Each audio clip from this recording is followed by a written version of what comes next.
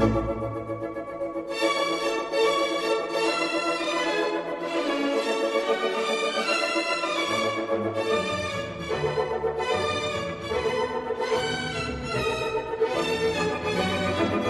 now, it's time to sit back and enjoy the Two True Freaks Internet Radio Broadcast. I find their illogic and foolish emotions a constant irritant. Oh, Wanjunga Baduja, freak. His Most Imperious Majesty, Jabba the Hutt, says, then transfer out, freak. True Freaks!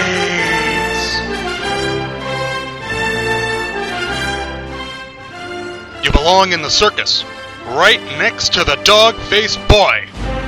I have come here to kick bubblegum and chew ass, and I'm all out of ass. No, wait.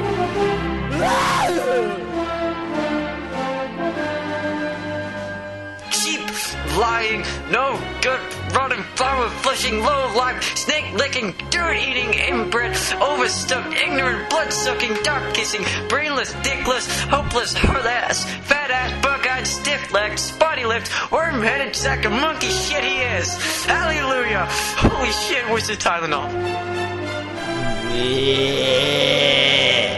And now, together by live simulation via the internet, Scott Gardner. He's an asshole. Chris Honeywell. Boy, is he strange.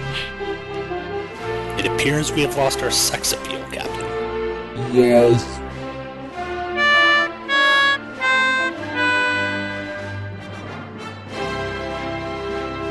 Blah, blah, blah, blah, blah, blah. No blah, blah, blah!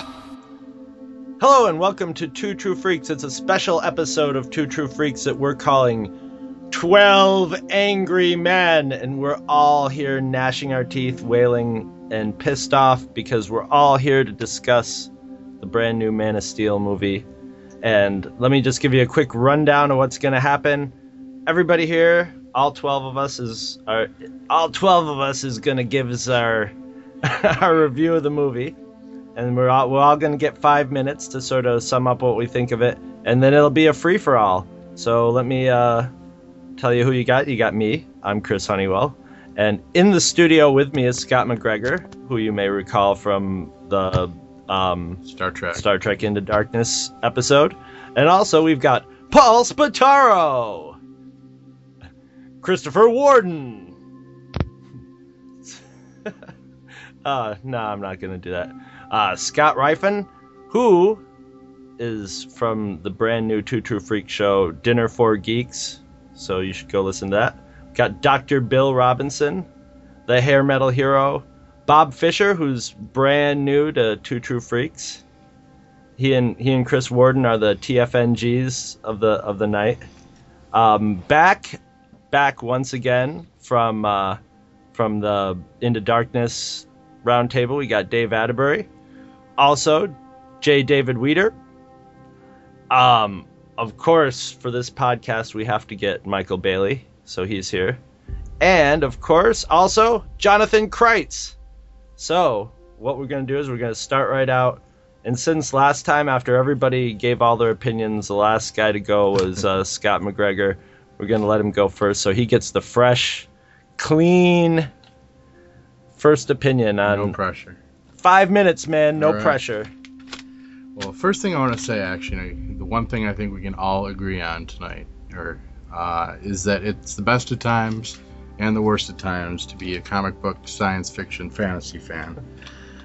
We've finally got the technology in films that we can see anything that has been imagined on a page. We can see it on a screen now, and that's just the best part of everything.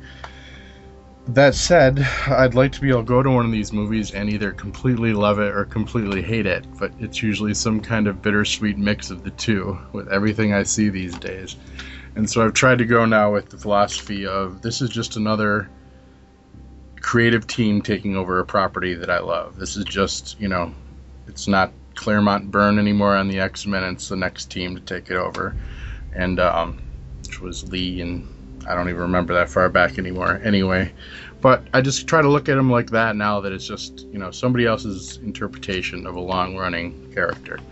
And I think if you go into it like that, you're going to have the best time. And that's what I try to do. But my thoughts specifically, as far as the plot, I liked it generally. I was a little surprised, like Chris here, that I enjoyed it as much. I was able to stay in the story, I think, even better than I was with like Star Trek. It swept me along, and I was surprised by Zack Snyder's apparent evolution as a filmmaker, or at least maybe a departure from his other stuff that we're all used to. Hats off to him for staying away from the slow-mo. But I like the plot. I like Zod's reasons for coming to Earth, actually better than I did Superman 2. There's a little more explanation on how he got out of the Phantom Zone, and it wasn't just, well, I was in the right place at the right time when a nuclear bomb went off in space, so we're free. So that was pretty cool. I got to be in the camp where, Superman doesn't kill, and there was a little too much collateral damage in some of the battles.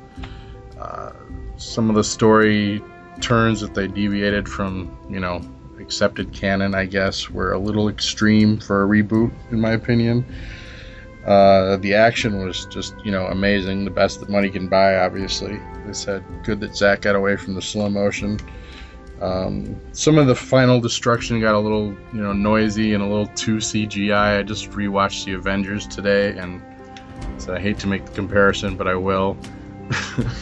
In that they did the citywide destruction thing a little better, and the major destruction was a little more implied in the Avengers, I think. And also you had the scenes of the mop-up, the actual news clips at the end that kind of showed you the more human side of it. So I think the Avengers did it better that way.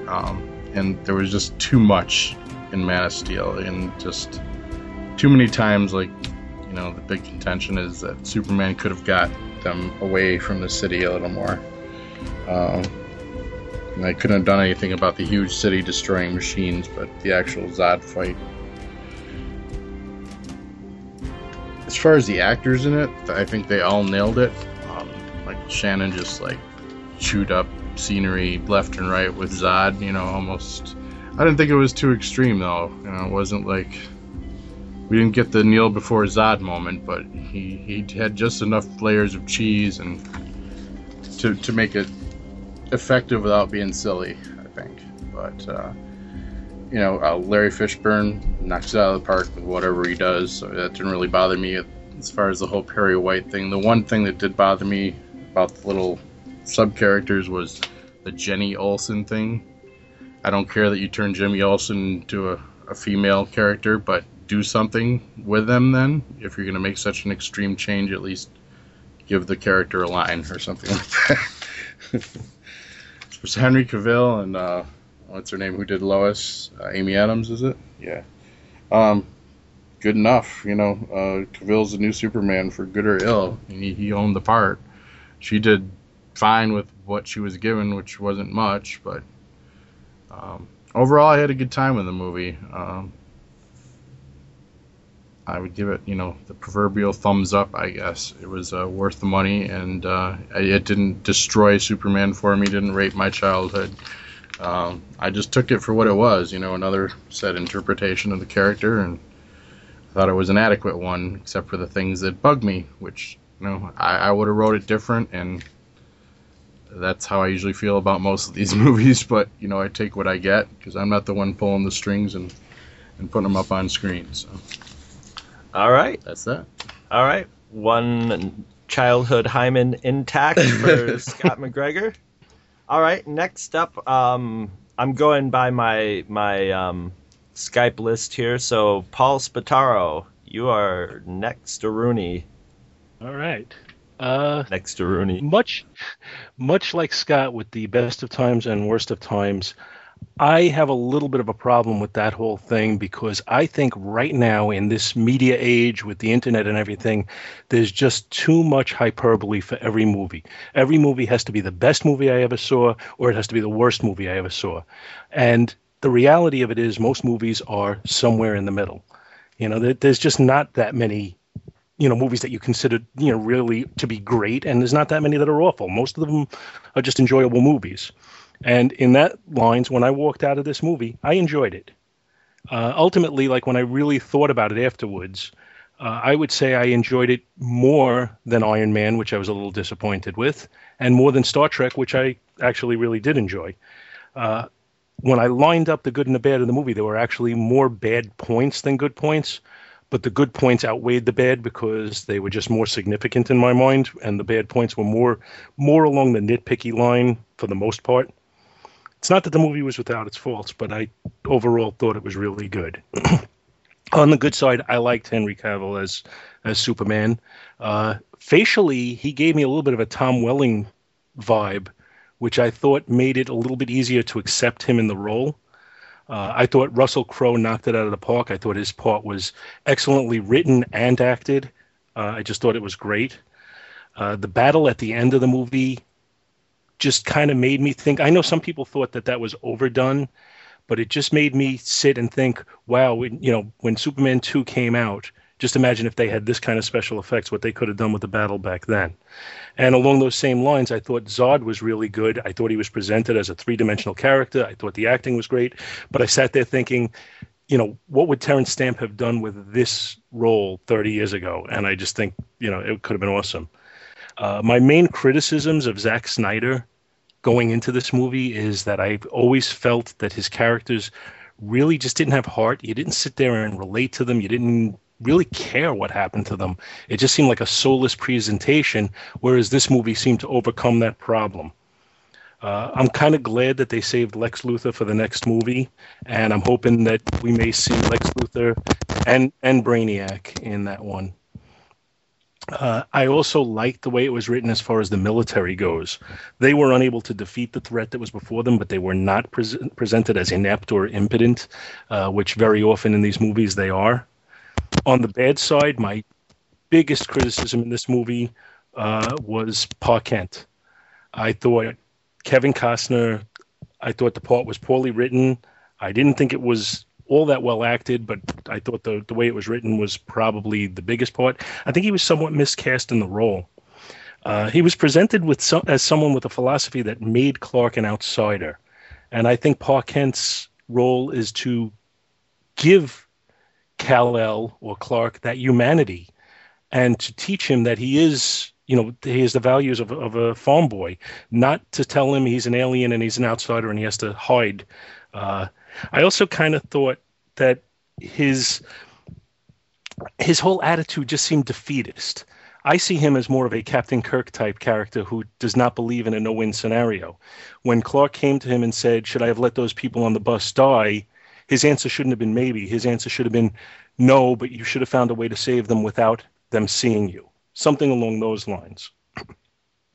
And I thought his death scene almost seemed pointless. I understand the message they were trying to present, but it just seemed so stupid that he went back for the dog and, sacrificed his life in that, whereas he could have let Clark do it in a way where people wouldn't have realized, there are ways to get around it. I thought there was a little lazy writing with him.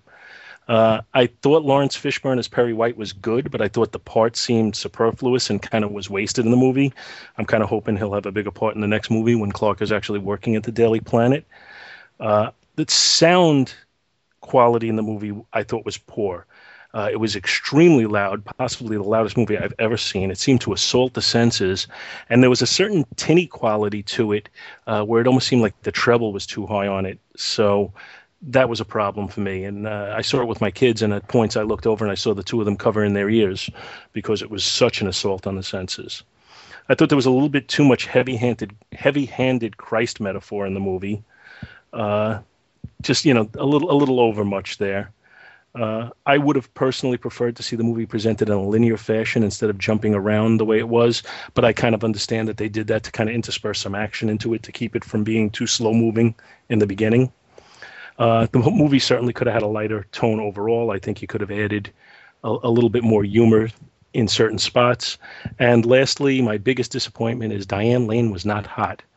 I grew up, I've been an adult for the last 30 years, but over the last 30 years, I've always thought she was one of the hottest women, and I was very disappointed. I don't know if it's just makeup or how she was, how she's aging now, but it was a little disappointing. It seemed very clear to me that this was the first act of a multi-act show, and I fear what they're going to do in Act 2 because I think it's going to get darker still. I think they're going to play on that xenophobia. I think they're going to have Lex Luthor, try and feed that to the public, and I fear that it may get too dark, and that's my biggest problem. That's about it. Ready to hand it over to the next person. All right. Well, on mute, Scott McGregor and I were talking about we'd do Ma Kent.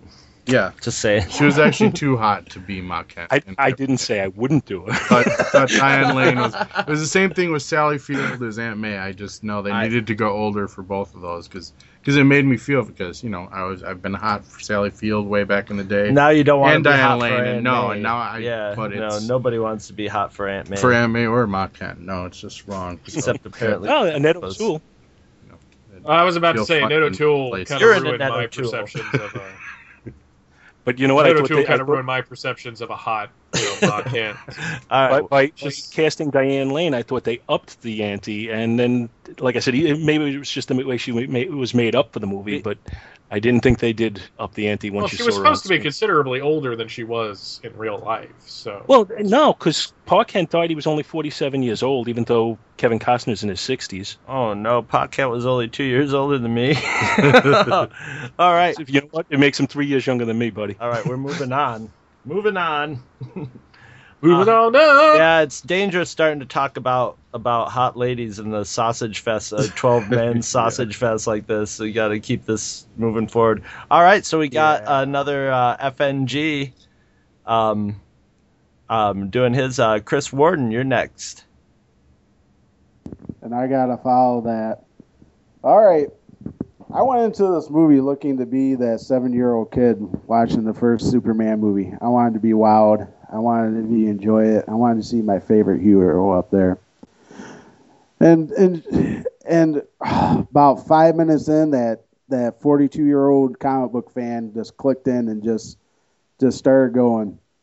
And it kind of took me out of it when I saw Jor-El riding on Obi-Wan's lizard with wings. So I started getting thrown on that. I said, well, now they're copying things. I wanted it, but it got better. I enjoyed Cal, because he wasn't, Clark yet for me. Trying to figure out where he is and where he is in the movie. But to just echo Paul, I had problems with how Jonathan treated Clark. It was with it's not the morals and ethics of a Midwest farmer. That's where Clark got all his morals and ethics. It's no secret that the maybe was a big issue that Pa Kent would have told him, yes, you're supposed to save people, you're supposed to do right, because Superman does the right thing. So overall, the movie is quality done on the special effects. It got kind of clunky here and there with the fight scene at the end with Fiora when she was saved by whichever Kryptonian. I thought that CGI was pretty clunky. It went pretty good for me, for the story, for keeping pace. It was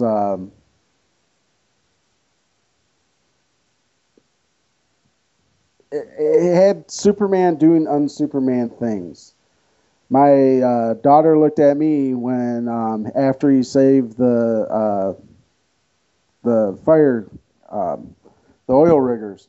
Why is Superman stealing?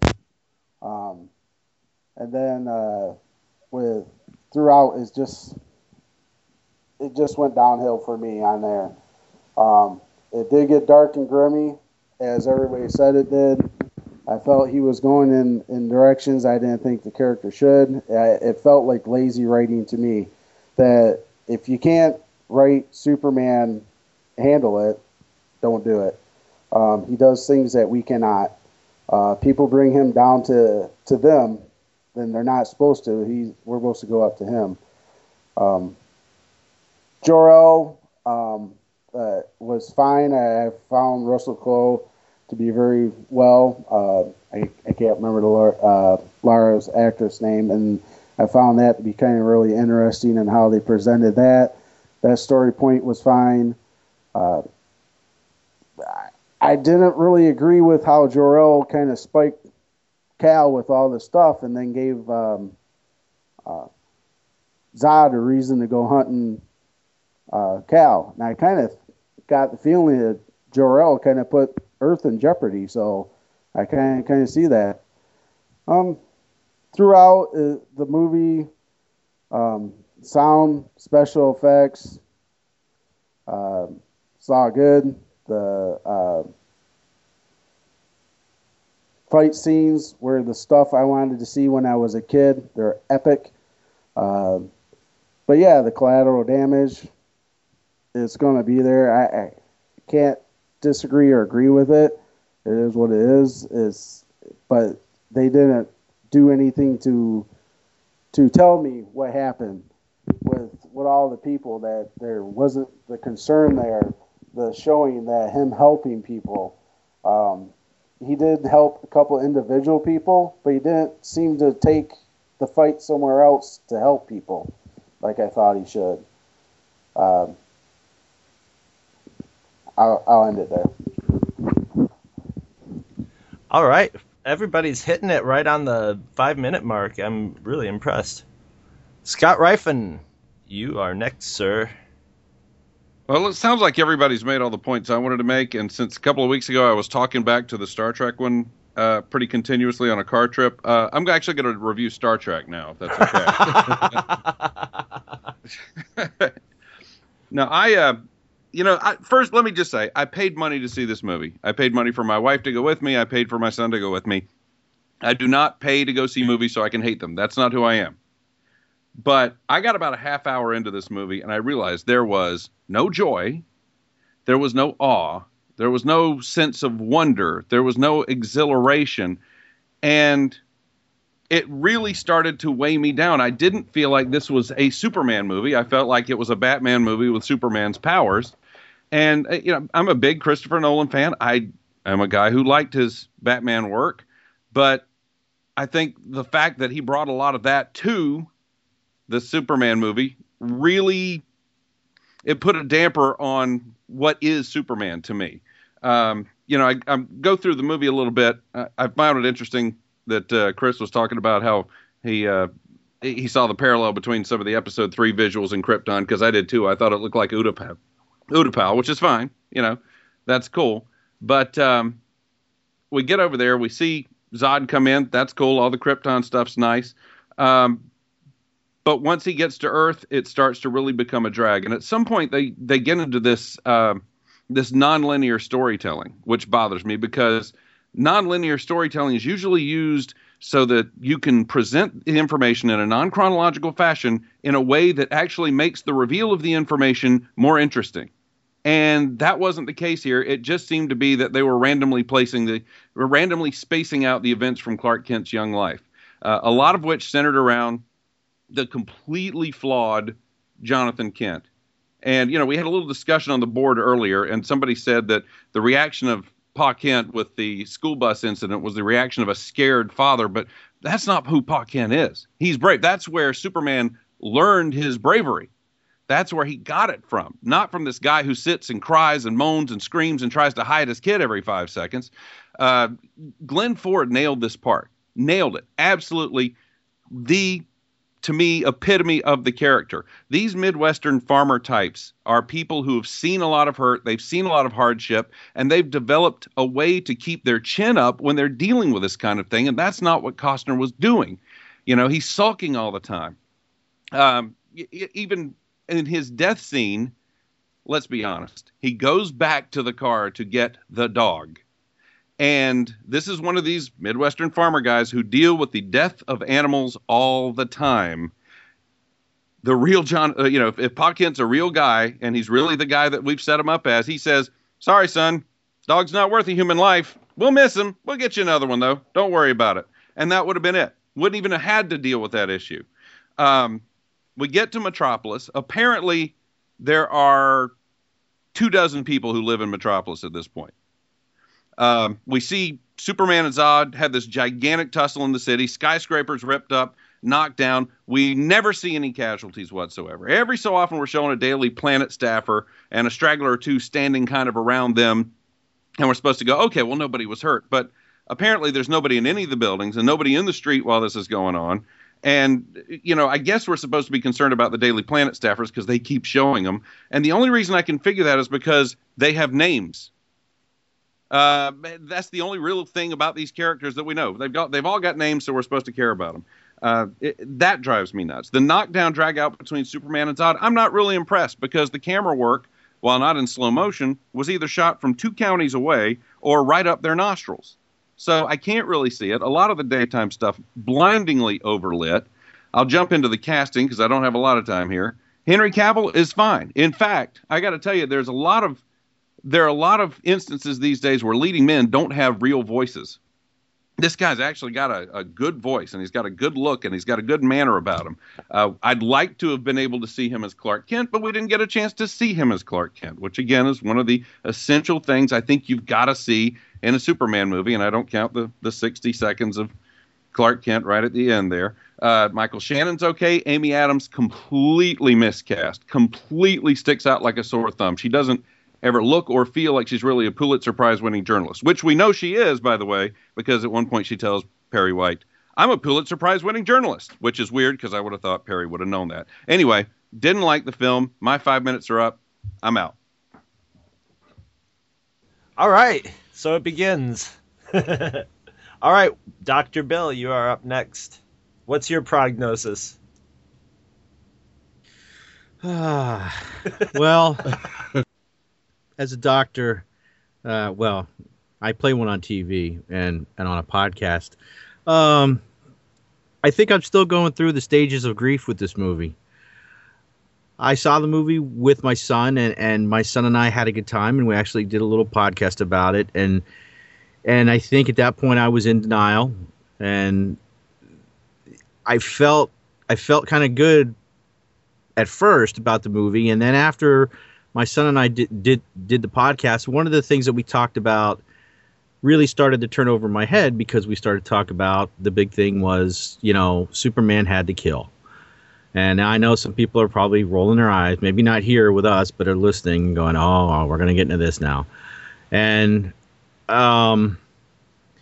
you know, I kind of stepped around the thing with my son and said, well, you know, he didn't really have a choice. You know, he was pushed, you know, Zod, it was suicide by cop. You know, Zod was going to end him, you know, he wanted to die, blah, blah, blah. You know, then later in the week, I started getting angry with myself for that and thinking that I was, you know, moving on the bargaining, saying, well, maybe the next movie they'll deal with it. And I hope that they do, like they did in the comics. There was a consequence for when Superman crossed that line. So that's where I'm stuck right now. I'm at the bargaining phase. I don't know when I'll get to depression and or acceptance. I mean, I had a good time with my son. I will say that, but I just don't know where I'm at with this movie right now. To hit on some things specifically about the movie, this thing was loud, and just like Paul, I looked over at my son, and he had his ears covered during the film. And I don't know if it was our theater, or I don't know if a lot of you guys had that problem too. Henry Cavill, I thought, was a good Superman. And I was also confused by the Pa Kent portrayal.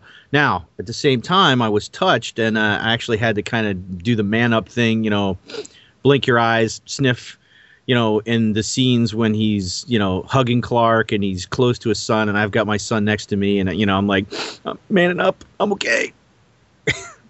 It's all right. So, I mean, like I said, I was up and down in this movie, and you know, it just, I don't know. This was a lot different out of the 3 movies I've seen this summer, I've seen Iron Man 3, and to me that was the best. I went in to have fun and to be entertained, and I was. Star Trek, I went in with a skeptical eye, and we all know the review where we went with that. And here I tried to go in with no expectations, and I mean at first I was high as a kite, and then that kite has kind of fallen to the ground, and I don't know where it's going. So I guess that's kind of my disjointed review. It wasn't that long, but one thing about Lawrence Fishburne, I was waiting for him to offer the red kryptonite or the blue kryptonite, because it just seems I don't know. I didn't see him doing anything as Perry White in this. He was just like an empty suit. He was just aside from the scene at the end where he's holding Jenny Olsen's hand when they're going to get smashed by the gravity machine or whatever. But I guess that's my review for now. So when the papers print the review, it'll say Dr. Bill Robinson, quote, "I was high as a kite," unquote. All right, Hair Metal Hero, you are up next. All right. What can you say about this movie? It certainly is divisive. And I knew going into it that I said to myself, it's probably going to be darker. I was expecting that. I liked it for the most part. I think it's a good start. I don't think it's everything that it should have been. I thought the acting was fine, special effects, music, whatever. I mean, the music was good. It was not iconic, certainly not. It did need a little bit more humor. I liked some of the changes that they made to the established canon. I enjoyed Lois's story arc in it. She actually seemed like she had something to do. I could be in the minority on that. I like Cavill a lot. I thought he was good. I'd like to see his, Daily Planet Clark. I think this film works as a setup to things that they need to address, though. If it is just this movie and they gloss over him killing Zod, him causing a shitload of collateral damage, him not really helping anybody once he puts the suit on, they need to touch on that.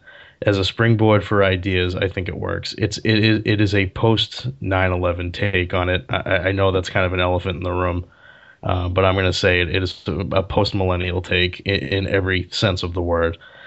Pa Kent, I know that's another divisive issue. This is a Pa Kent that's living in a post Berlin Wall coming down in a much more modern world than pretty much every other version.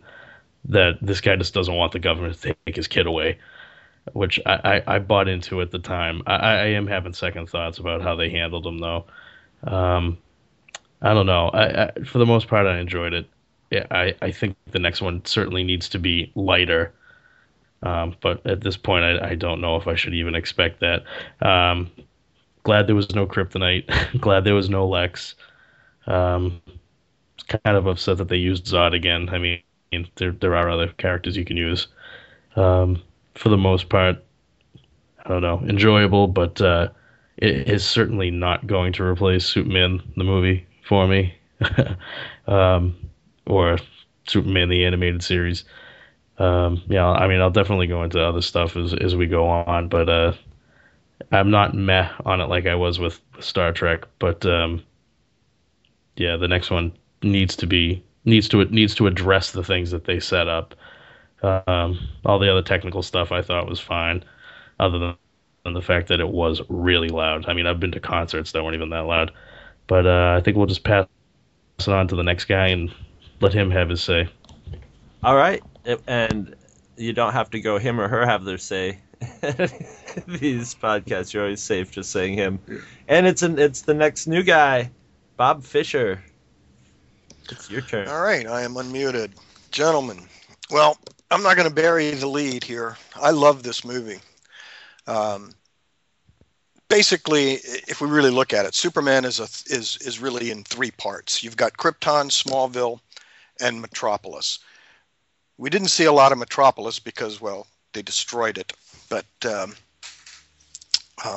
other two parts were, well, let's just start at the beginning. Krypton. I thought this was amazing. We actually had, for the first time, a living, breathing, exciting Krypton. I think it reminded me now, and maybe again, I should put this in, maybe again because I'm a little older and from the Silver Age, that a lot of you guys will say silly in front of. You can't just say Silver Age. It's silly Silver Age. But I think that really added to my enjoyment of this is because it was science fiction and fantasy and not some cold ice crystal. Don't get me wrong, I like the Donner, I like Chris Reeves, I like what happened with those. Those are classic, iconic movies. But this Krypton was, I just thought it was incredible. The things that I didn't like about Krypton, I think if I loved Jor-El, I loved that Laura, I loved the fact that we got a good idea of what Zod and Jor-El, what their little bit of a history was together. I'm hoping we'll actually see more of that in the future. But the fact that Krypton was alive, that to me set the tempo for this movie, that something different is happening. And then I just kind of sat back. And by the way, the sound, every movie I've seen in the last 5 years has just blown my eardrums. This was no different. This was incredibly loud. But anyway, back to Krypton. So it's a three-part thing. You've got Krypton, you've got Smallville, and Metropolis. This time I love the way actually that they did the Smallville pieces so that it was not linear. I love the fact that after Krypton was a linear, it set it all up, and then boom, he's basically an adult on the ship. And I thought, well, that's kind of interesting. I like that. And what's going to happen, and then telling his childhood in flashbacks in a non-linear situation. I love that. That to me seemed more organic for some reason than a linear telling of the story, in that as people were talking, having a conversation, whatever it was, it reminded him of something in his childhood, and we had the flashback, and it brought us in. I love that form of storytelling. So I think that as the movie, as a storytelling technique, I really enjoyed that a lot. I love that kind of flashback. It reminded me a little bit of Highlander and some other things that I liked, and I have no problem with that way of telling the Smallville part of his life. I think when we're talking about Jonathan Kent as part of the Smallville story, I think what they did this time, and I agree that Jonathan was not the Jonathan that we are used to seeing. I think what they did, though, was take all of those Jonathan moments that we're used to from the comics and from Glenn Ford, and instead of him saying maybe, the Jonathan Kent we all know would have said, well, of course not, you don't let them die, but you figure out a way to save them that they don't see you. Like, how about raising the bus out of the water from underneath the bus instead of beside it and standing there waiting for, to smile at Lana?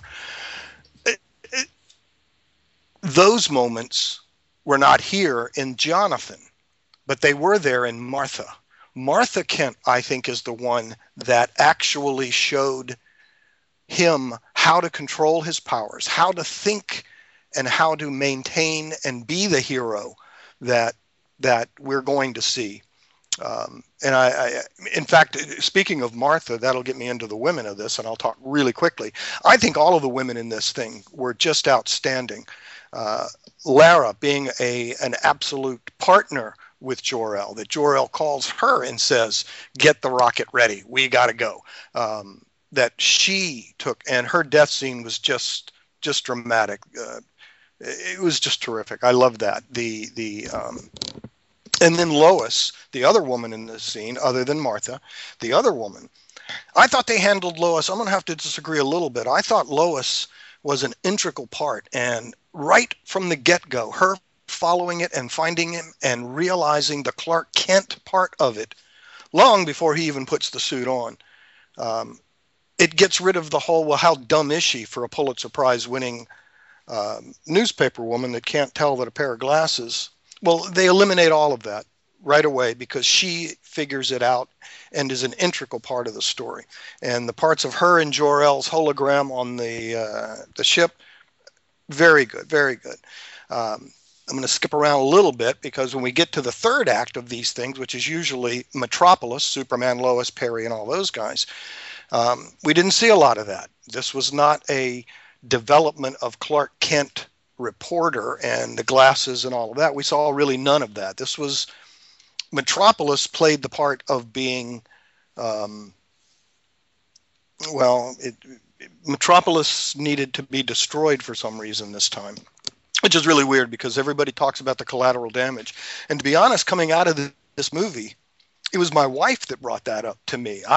For some reason, I guess because of Avengers and other movies where cities just get destroyed, that didn't seem to bother me as much as the final solution to Zod, which, even saying how much I loved the movie and the great parts, the excitement that was there, that last solution, the pain in the neck, as someone put it, was troubling at first.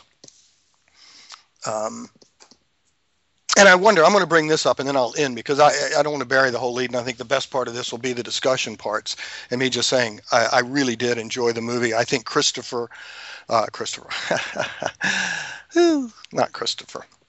Henry Cavill is Superman for this generation. I had no a little bit of a Freudian, but I had no problems believing that Henry Cavill was Superman, not one bit.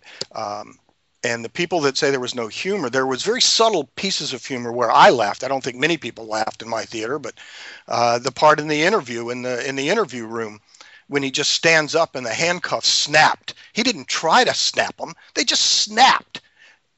And I thought, well, that was really funny for some reason. I don't know why, but I thought that was just a funny moment. I think there were many other funny moments that were subtle, little smirky kind of things, but there were no guffaws. There were no hee-haw, boy, that was hysterical. So I want to jump to the end real quick because I think the discussion, and there's other people to talk, but I think, and I want to bring this up to the group as far as the ending goes. Even if we agree that, and most of us, it's a big chasm, and that was one of the things when I thought coming out of the movie, I thought, oh my God, the Superman community is going to go ape shit on this one. But I wonder if the method that Superman used to get rid of Zod was as divisive as him killing him. For example, let's say he's got him in the chokehold. He flies up through the ceiling out into space and then just throws Zod into the sun. I think people would have stood up and cheered. Still killing him. Maybe. My wife said, and this is really funny, my wife says, well, it's a yellow sun. If you throw him into a yellow sun, wouldn't that just improve his powers? Okay, let's not get there, sweetie. That's a great idea. But the idea is, had he done something more dramatic like that, more comic book-y, like Chris Reeves kicking him into a crevice. Now, I know people say, oh, the extra scenes show him being handcuffed. Well, I didn't see that. I only saw the one in theater, and the DVD I've got doesn't have that. So as far as I'm concerned, the Chris Reeves Superman kicked Zod into a crevice, into the God knows where, and we never saw him again. So, but I think that's a question I'd like to ask the group, is that if he had done something more Superman-like, instead of this very visceral last fight scene, when it happened, you could have heard a pin drop in my theater. And both times, I saw it twice. I just saw it again yesterday. And both times, at that moment, instead of the cheer that you would assume the hero beats the villain, there should have been a cheer, a yay, we did it. And you could have heard a pin drop in that place. So do you guys think maybe that the way he did it with the hands on the neck, as opposed to something a little more super dramatic, would have made a difference? Still killing him, still getting rid of him, but anyway, I'll end my time just letting you know that I overall really like the movie a lot. I think that casting was outstanding. I'm sure we're going to see in the next one more of the Clark Kent, Lois Lane, Perry White, the Daily Planet stuff. And unlike others who think it might get darker, I think it's going to get much lighter. I think, of course, I don't know, but I think it will. It's a great beginning to a new Superman property, and I was thrilled to watch it. Actually, it was different. I came out of there not feeling like I did when I first saw Christopher Reeves. Superman 1, I saw it in Washington, D.C. at its premiere, and people cheered multiple times through that movie. But it is a movie for the time, and Henry Cavill is Superman as far as I'm concerned right now. I can't wait to see more of him. So there's my little 2 cents. All right, so we got to remember that for when we get into the main discussion. Neck snap, pro or con? Neck snap. All right, next up is Dave Atterbury. All righty. Well, let's see here. It's hard. I'm trying to put everything aside that I've been read or discussing for the past week since I first saw the movie. So I'll just try to give a quick backstory to my viewing. I'm a rank novice in the world of comic books, and just barely dipped my toes in the water. I read World of Krypton about 2 weeks ago, and that's it. That's all I've begun on. So, I come to it where I grew up. I saw the Superman movies in the theater. I can't remember seeing the first one. I was 2, but so for me, most of my Superman comes from the animated series. But I honestly haven't seen the show since it was on air. So I've really been enjoying the animated films that have come out in the last few years that have been drawing from the comics. And so I was really looking forward to this movie because I felt like I was able to get in on the ground floor, be there right from the beginning, kind of make this version my version of Superman, or at least one that could be my version if I liked it. When that movie opened and I saw that opening sequence of Krypton, that's all I could think about was how much it matched in my head what I had pictured when I first heard Krypton described through Mike's show, actually, through From Crisis to Crisis, and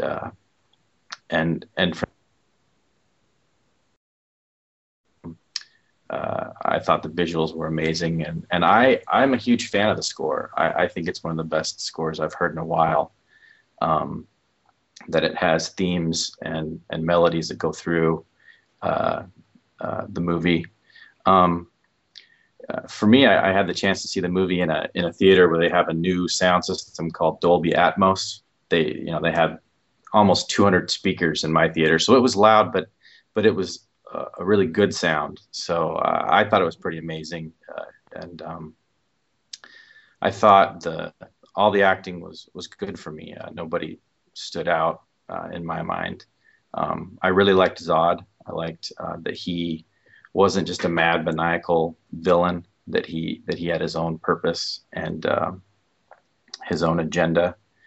And so I thought I liked the way that they shook things up with the timeline in the beginning, only because I felt like if they had gone in a completely linear fashion, it probably would have made the movie feel like it was copying, for lack of a better term, Superman 78 too much. So I think I felt like that they were doing that to try to not just feel like they're following beat for beat the first movie, try to set their own pace. I did feel the movie was a little rushed in the third act. I mean, I liked all the action, but I feel like they probably, in trying to keep the running time as short as they could, they probably cut out a lot of character beats and moments that I think probably would have helped with a lot of what was troublesome for many people in the third act. I felt like I witnessed a moment at the end there where I get to see why Superman would then kill again. I know some people, would disagree with that, but that's what I felt like. It worked for me, when I was in the theater. That was everyone gasped and it was silent, and it was a very powerful moment. For me, I try not to compare this movie to Avengers because I feel like it's a better comparison to go with comparing it to the first Iron Man, to Captain America, to Thor. And for me, I liked it as much or more than I liked those movies. I think because I've always liked the DC characters, I really have no backstory on the Marvel characters. I appreciate the lighter, funnier tone in the Marvel movies, but I think for me personally, I connected with Man of Steel more emotionally because it was a little more serious, I guess. Some might call that dark. I didn't feel it was dark, but I thought it was a really, really good Superman movie. And there was a moment that I noticed in the theater, and I thought I was crazy, but somebody else brought it up after the movie was over as we were sitting during the credits, that there was a moment when Clark was looking up at the world engine and trying to fly upwards, and that gravity was pushing his face. And I thought for a moment he looked exactly like Chris Reeve, and it just gave me chills. And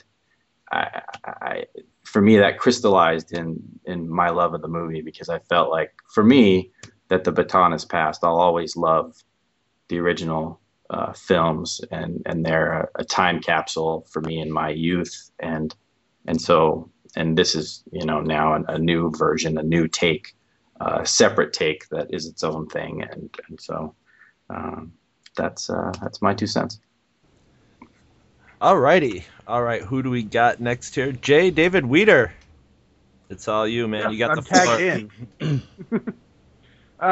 I went through a lot of emotions with this movie. A lot. And in the end, it was kind of like, I just fucked an ugly chick. And, for a long time, I was making excuses. Oh, there's a good heart. She let me do a reverse cowgirl. Eventually, I just had to admit that all I did was get my balls drained and felt a little bit bad afterwards, because I went into this movie brimming with anticipation, shaking in the seat. So I'm so excited. I was in line hours before the movie starts.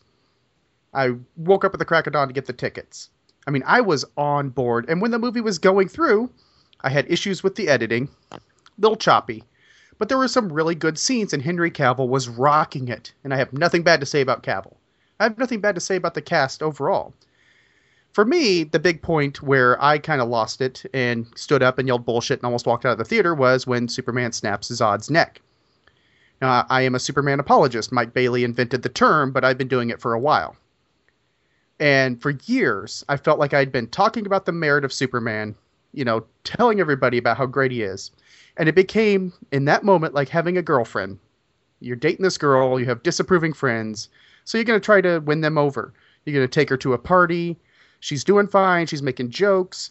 And then, opinions are starting to change. And then she just takes this gigantic shit in your friend's bathroom, clogs the toilets. It's all over the floor. It's like an apocalyptic shit. And no matter how funny her jokes are, all anyone is going to remember is that giant shit. So I had to sit down and process through it. It took me a long, long time to finally put my own mind at ease with it. And the way I did so was to look at Superman's roots, at his source. Because Siegel and Schuster created Superman based on the Torah. He's a Moses allegory, no matter how hard they want to push this Christ allegory, and boy, did they try. He's a Moses allegory. Now, looking at it as a Moses allegory, it makes sense. Because Moses killed a man who was beating a Hebrew. We're still following that. It makes sense. And Samson, who was another influence. Whose final act killed a lot of people for a greater good. So I look at Man of Steel now as a nice biblical parable, a little bit of roots in mythology, because you have kind of an Arthurian legend thing happening. You have Jor-El as Merlin sending, Superman on this Arthurian quest. If you're looking at it as something of a sci-fi opera, it's a piece of mythology on its own. It works. It's great sci-fi. It has some great character moments. And so you have this great mishmash, but as a comic book movie, it fell a little bit short. And maybe it's because I wanted a straightforward superhero movie. And after all the action that kept going and going and going, and at one point, I started looking at my watch like, are we still fighting in Smallville? We're fighting inside of an IHOP. I just wanted my Rudy Tooty Fresh and Fruity. I just wanted a climax at that point that had me cheering. And I think we got this villain death that could have been done and staged a little bit differently, as Bob pointed out. I think staging could have changed that completely. We had Batman killing the Joker in 1989. And then we had the Nolan trilogy, making this big point about Batman not killing. It was a part of the theme. It was the essence of his origin. And suddenly we have Superman snapping a neck. I think Bob is right. If it had been done in a cooler fashion, we could have seen something really cool with that, and it would have made sense. Had Zod been, shooting the heat vision at Superman's chest, and that's when it happened. Okay, I'm on board. It's a nail biter. But overall, I've accepted it. Its flaws. It's not the Superman movie I wanted, but it's about 70% of that movie, and that's not bad.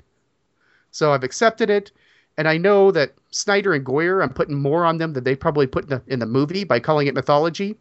But once you take that away and look at it as that sci-fi opera, actually pretty good movie all in all. Just not a great Superman movie. But that's my feelings in a nutshell. Well, thank you for not holding back. That's why I did clarify. We could have gone without the explicit tag till that, so you're welcome. No, that's okay. We still got plenty of time to earn that explicit tag fully. All right, Jonathan Kreitz, you are next, sir. All right, I went and saw it yesterday morning, and I actually took my very young son, which was an interesting experience because I had never taken him to a movie before, but I thought, why not? I was off for the day, and he fell asleep about halfway through, although I guess he seemed to like it, up to the point where he fell asleep. But I actually really, really like the movie. I'm still kind of processing the moment at the end that, the killing Zod that everyone's very bent out of shape about. And I think my initial reaction also was shock and couldn't really believe that's what had happened. But even saying that, I still feel like I don't know, I really enjoyed the movie. I was surprised that I felt the flashbacks got me emotionally engaged in a way that I guess I wasn't really anticipating. I like the cast. I actually liked the story. I thought the story was actually really interesting. I thought Krypton in the beginning was fantastic. Yeah, I just I know we've been going on long already, but I'll just say that I enjoyed the movie, and I'm ready to actually get to some more back and forth discussion. Wow, well, you were going long. You still had like 3 minutes, man. No, it's all right. That's okay. I just want to say I was in on it. I liked it, and we can get into more details in a little bit. But we sure will. All right, we're up to the penultimate review, which is Chris Honeywell. Thank you, Chris Honeywell. And mine's going to be like a little weird and disjointed if you couldn't predict that. But I went in, I got to say, I was honestly biased against this movie because I'm extremely biased against Zack Snyder. I just fucking hate him since Sucker Punch was the turning point to where he went beyond Emmerich and Yui Boyle land into mediocrity hell. But so as soon as I heard his name was attached to that, it wasn't as much as a poison like maybe or an effect as other people had when they heard that Christopher Nolan, because I think Christopher Nolan's a good filmmaker. I didn't think he was the best filmmaker for Batman, but I saw what he was doing or whatever. But I think he's a good filmmaker.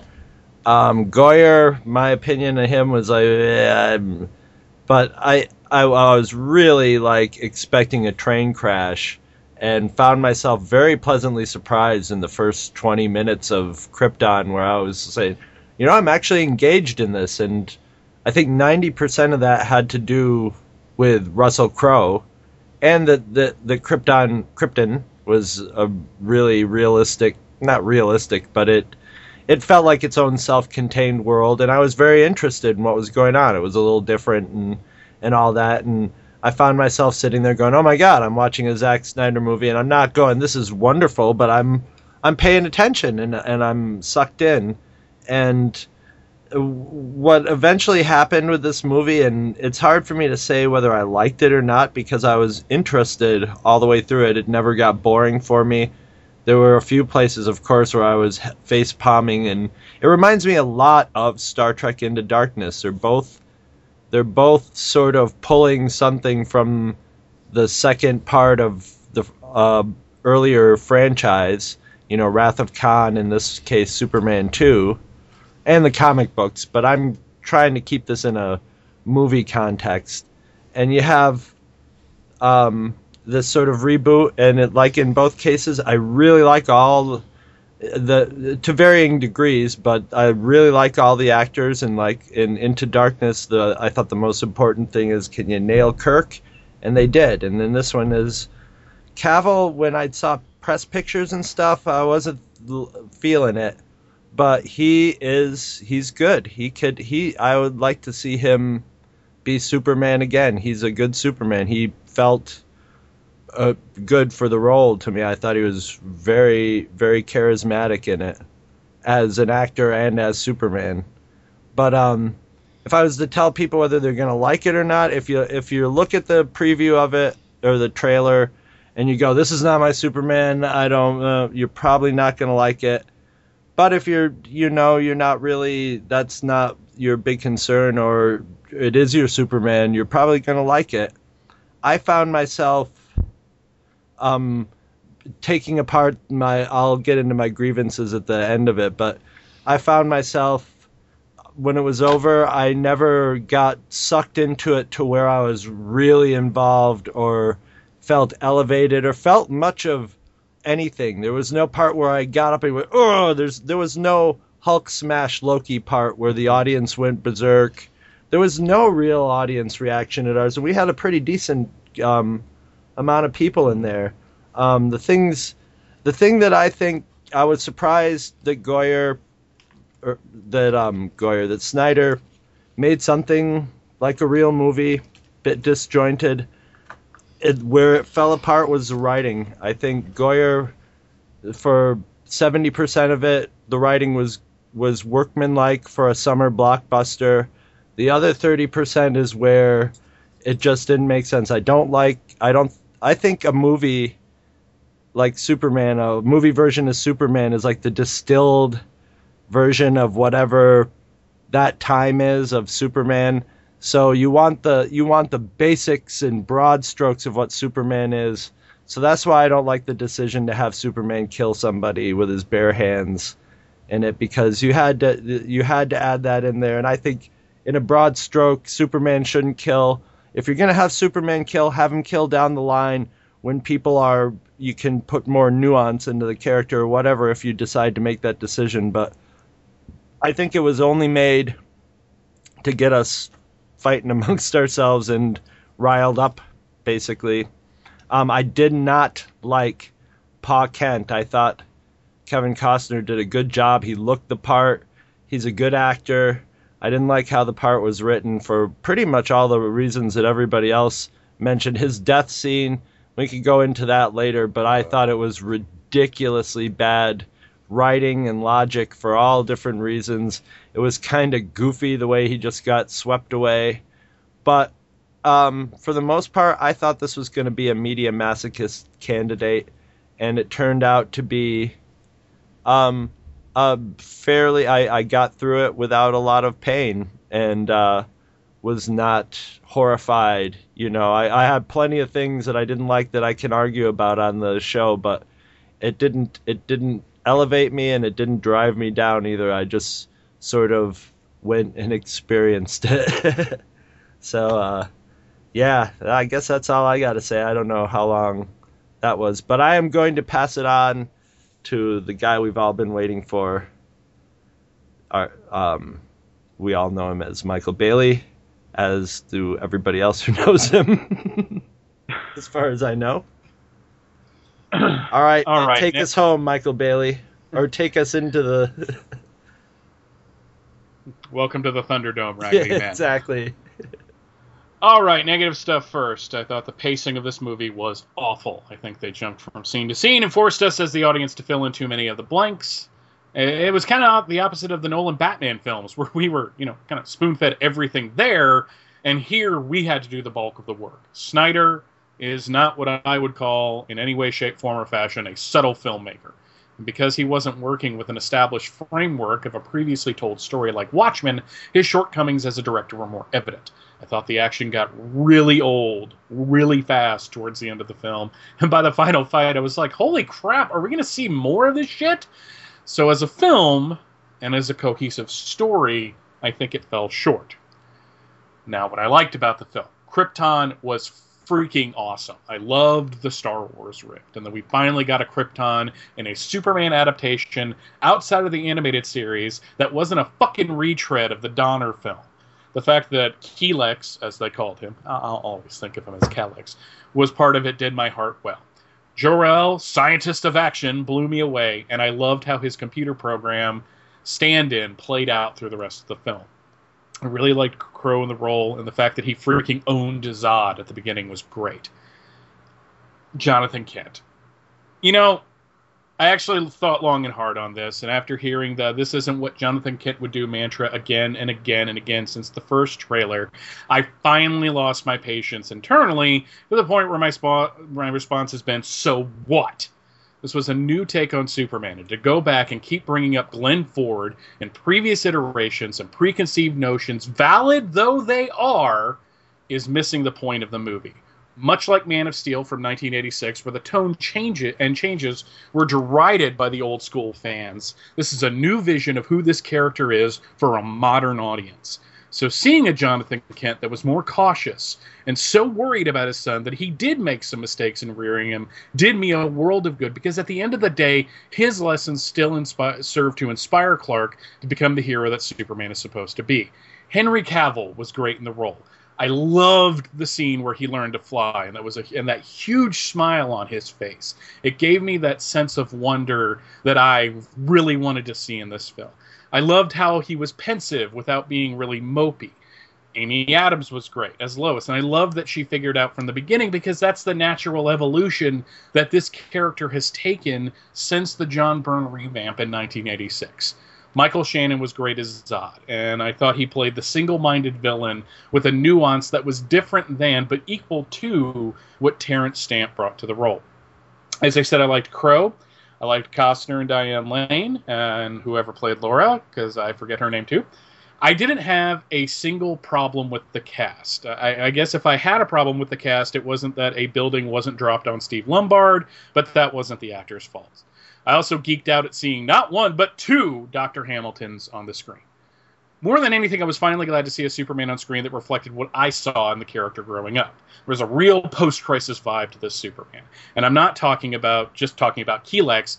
This is a Superman that is new at the job, and he's going to make mistakes. He is not simply going to do the right thing because it's the right thing to do just 'cause.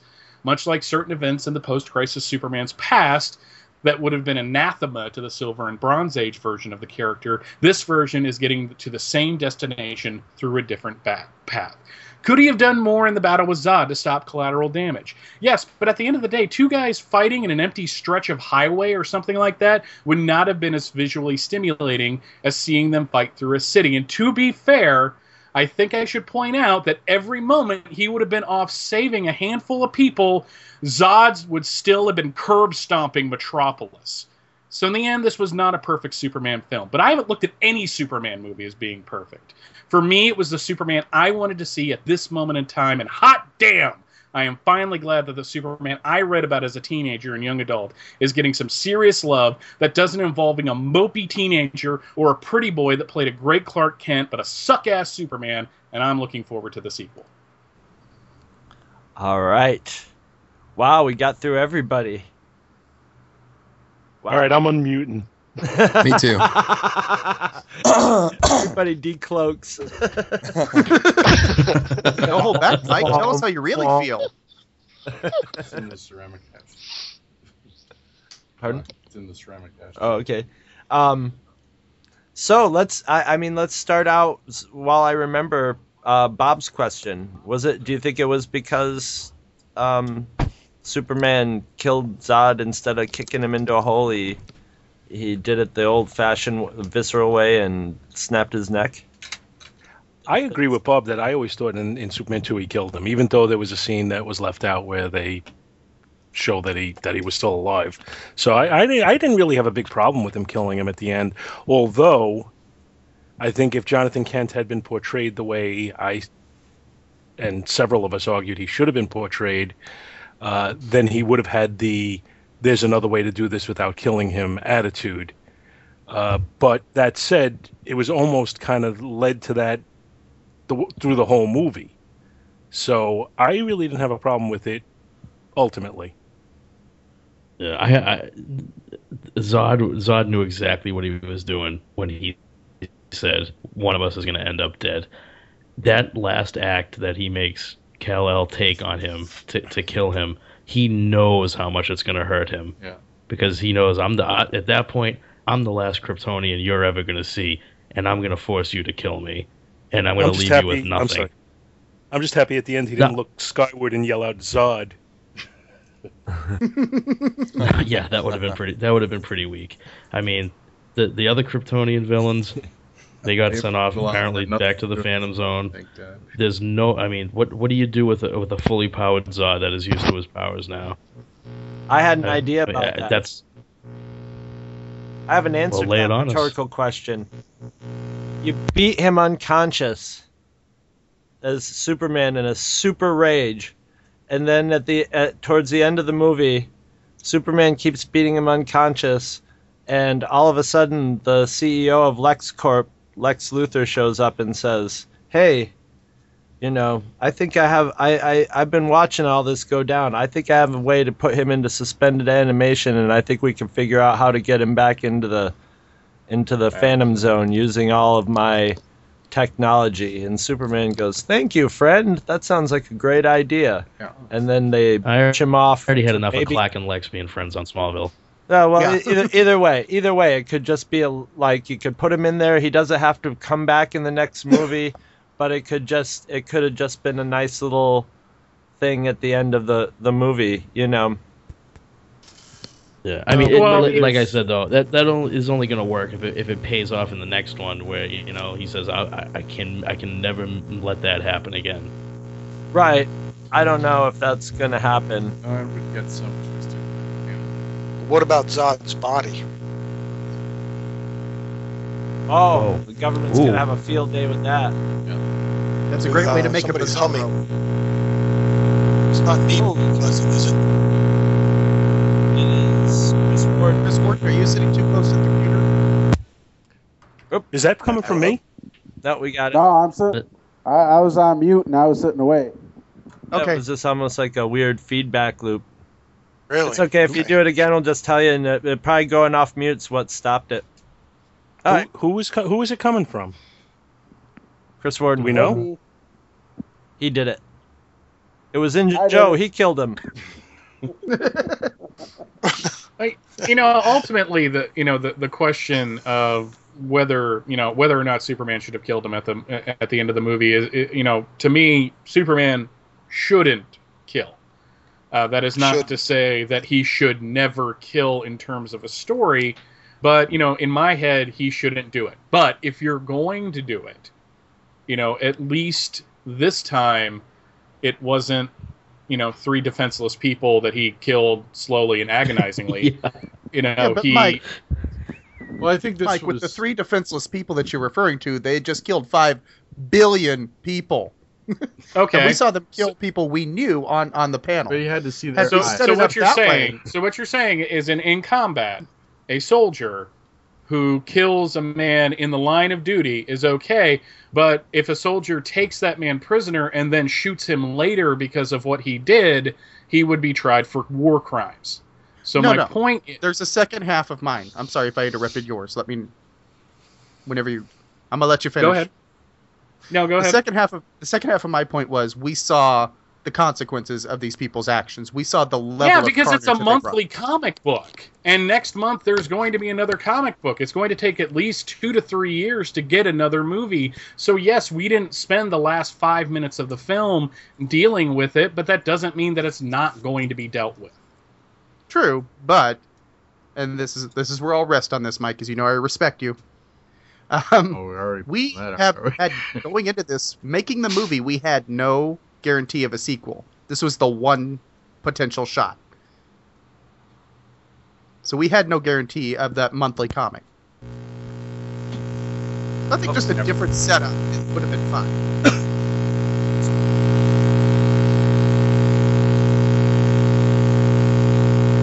What There you go. was your solution, Michael, for them to with the 3 Kryptonians on the Pocket Universe? Take them back to ours or leave them on the Earth that was just destroyed with no vegetation, no life form to eat, no sustenance, and just leaving them there to starve to death? I'm not saying what he did was right. I'm not saying what he did was wrong. I'm just saying in my head, killing somebody to save 3 people is preferable in this situation, which I don't really like in the first place. But to me, killing a person who is a clear and present danger to what's going on in front of you when you finally get a chance to, and as Hair Metal Hero said, Zod put him in this position. Zod said at several points in the fight, I have lost my will to live. I am not going to stop. I am going to destroy everything you love. It is either me or you. So by the film's internal logic, the death worked for me. Yeah, I thought it was really interesting that too. Oh, go ahead, Chris. Just a quick note. I mean, if Kal-El is the last person from Krypton, he's really the only last Kryptonian that can deliver justice to another Kryptonian, and however you want to see that. Well, I thought it was really interesting that Zod, right before then, had been saying that every cruel act he did, every terrible decision he made was to protect Krypton, and it's almost like, now that weight for Superman, not for Krypton, has fallen on his shoulders, but for Earth, that he would have to make, all these super difficult decisions and impossible situations because of the role he's taken. So I kind of actually, in that way, I guess I liked it, but still at the same time, Superman is the one guy who can do the impossible. So if what seemed like an impossible situation where these people are going to die if he doesn't kill them, I guess I figure he could come up with some other solution, but I don't know. What do y'all think about that? To that end, somebody try to explain the entire gene scheme with the big chamber full of fetuses. Explain how that works. It's which chamber full of fetuses? The one at the beginning that had fetuses in it, or the empty chamber towards the end of the film? The one towards the end of the film was empty? Yes, it was empty. Basically, it was there to populate if they wanted to, but there were not there weren't fetuses in those pods. When he tried, they needed the ship, code. Zod basically pointed out that he's ending the species right there. So. Right. No, he still needed the code to be able to do anything with it. They needed Kal-El to do it. To Zod's perception of how procreation occurs, which is why he was so creeped out that Jor-El and Laura made the beast with 2 backs. That was the only way to have a baby. My wife pointed out something that I thought was one of those things that she says it, and my God, why didn't that occur to me, is that if the repopulation of Krypton was such an issue, why wasn't there some fucking going on that ship when there were males and females? Feora was not the only woman on that ship. but it's a society that is so repellent to that kind of procreation and thinks that the only way we can have babies is with these machines.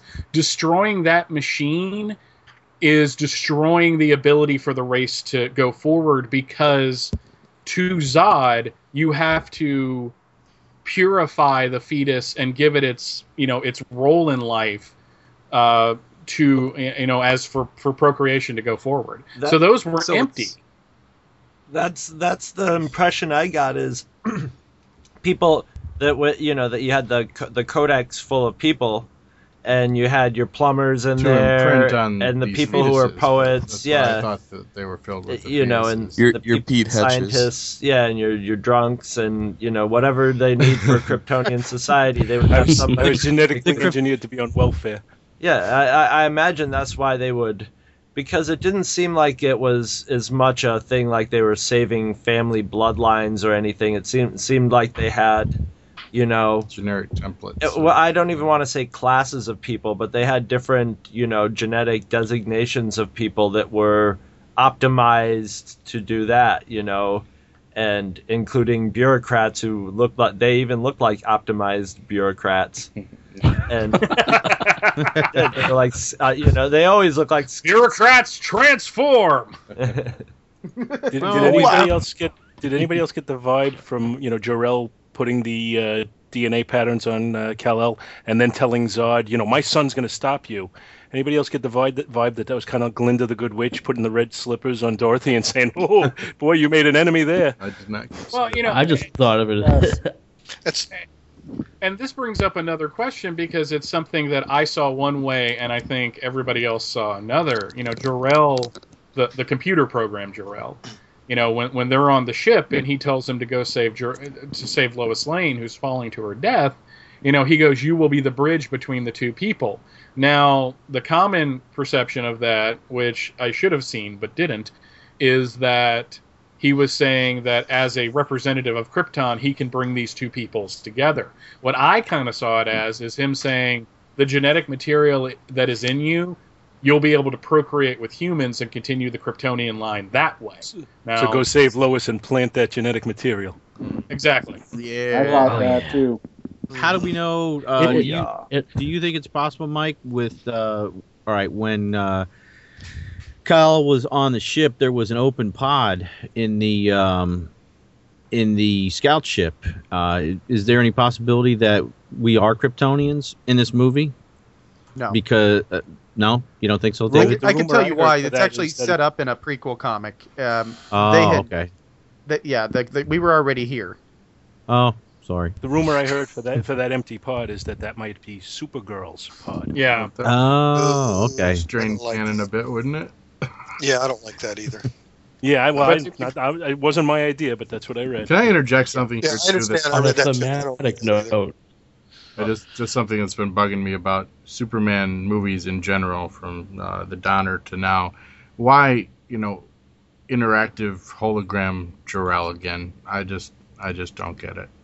I think he's okay as a plot device to impart like ancient Kryptonian wisdom to Kal-El, but I think once he's actively talking to Lois Lane, it's weird saying that strains the credibility of the movie to me, talking about a Superman movie. Well, I could buy the guy flying and have lasers coming out of his eyes. But I can't buy computer AI. No. Holograms. Yeah, I don't understand that. They do it. You set that up in Star Trek, Yeah. Well, I think it is a good thing that the hologram Jor-El knew that he'd been killed by Zod even after he'd already programmed it. But I didn't like the fact that Zod killed Jor-El. I didn't like that at all, because I always thought one of the most moving things of the whole story is Jor-El and Lara standing there watching the ship go off, knowing that they're going to die and that they're sending their son off. And that they face that together. I don't like the fact that he, like the Tin Man, when he was killed, it wasn't that he crumpled to his death. He just I'm not saying it was perfect, but I got to go back to the fact that seeing Jor-El own Zod hand to hand while he's wearing right until Zod killed him. Right. Yeah. But to be fair, Zod killed him when he was distracted. Right. I would So- also say that stretched the logic of the universe too, though. It wasn't like Jor-El was scientist class. There's no way he should be able to own, warrior class Zod in any. But he But this is a scientist that bucked the system. Yeah. And he Well, did that see- specifically from the He had comics too. spunk. He was Yeah. spirited. Zod He's had a the man with a mission. But Zod it had was the a sneaky. nice- It was a nice Well, twist in Act 1 to have the reason that Zod even rebelled was because he was supporting Jor-El's science. Yeah, I like that. I thought that was I a like nice that twist. whole I, arc. mean, I said Yeah, a lot of well, stuff about the movie, but that was nice. That Well, was they were a good two twist friends. on the whole. Oh, I'm sorry. Go ahead. Well, I was saying there were two friends fighting, which I think changes the game a little bit. When I got the feeling that they had been lifelong friends. Yeah, and they right were up until that coming point. to a showdown. Right up until Zod stabbed him. Well, it seemed like that's the point where Zod kind of crossed the line. Up until Zod crossed the line, they were unified. Yeah.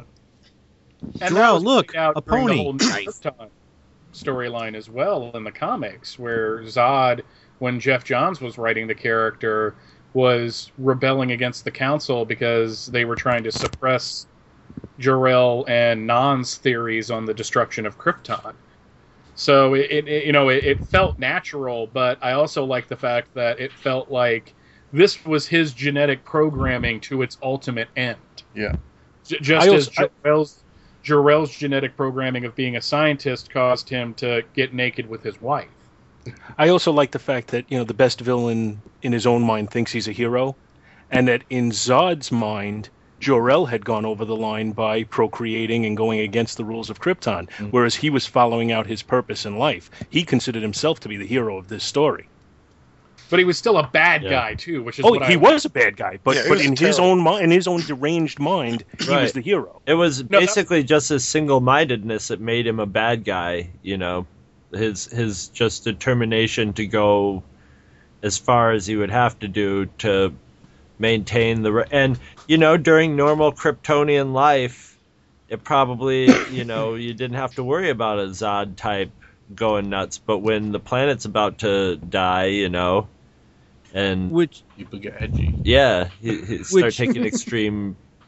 Couldn't Superman have maybe used that against Zod at the end and say, "Look, if you don't stop what you're doing, I'm gonna throw myself in the sun, and you're never gonna get the Codex, and you're never gonna be able to bring back the Kryptonian race." I think Superman could have very easily just said to Zod, "Hey, look, man, now that we have these powers, between the bunch of us, we can find you some planet somewhere, right? I mean, it would be take a little longer, but I don't know why there was the hurry to turn Earth into the new Krypton compared to anywhere else. I'm sure they could have found some place. Well, and Zod more than likely saw our species as insignificant. Yeah, that's true, but But that actually still supports my argument that those pods did have the fetuses in them, because he actually said that too when he was basically trying to commit suicide by Superman cop.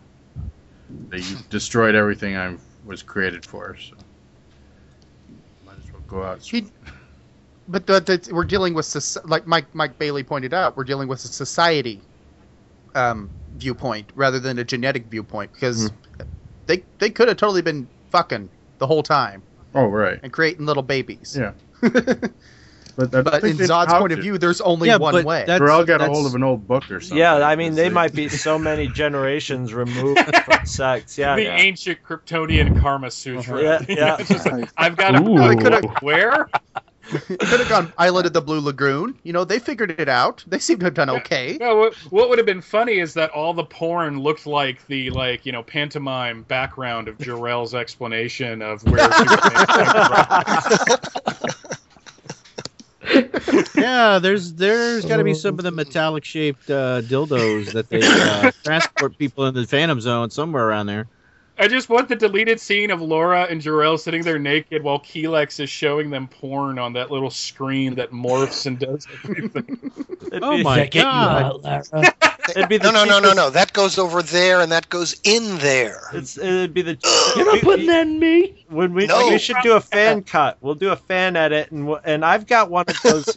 I've got one of those little pin boards, and I'll go to some strip club and extra $20, have somebody push the boob up against it, film it, inject it into the adult cut of Man of Steel.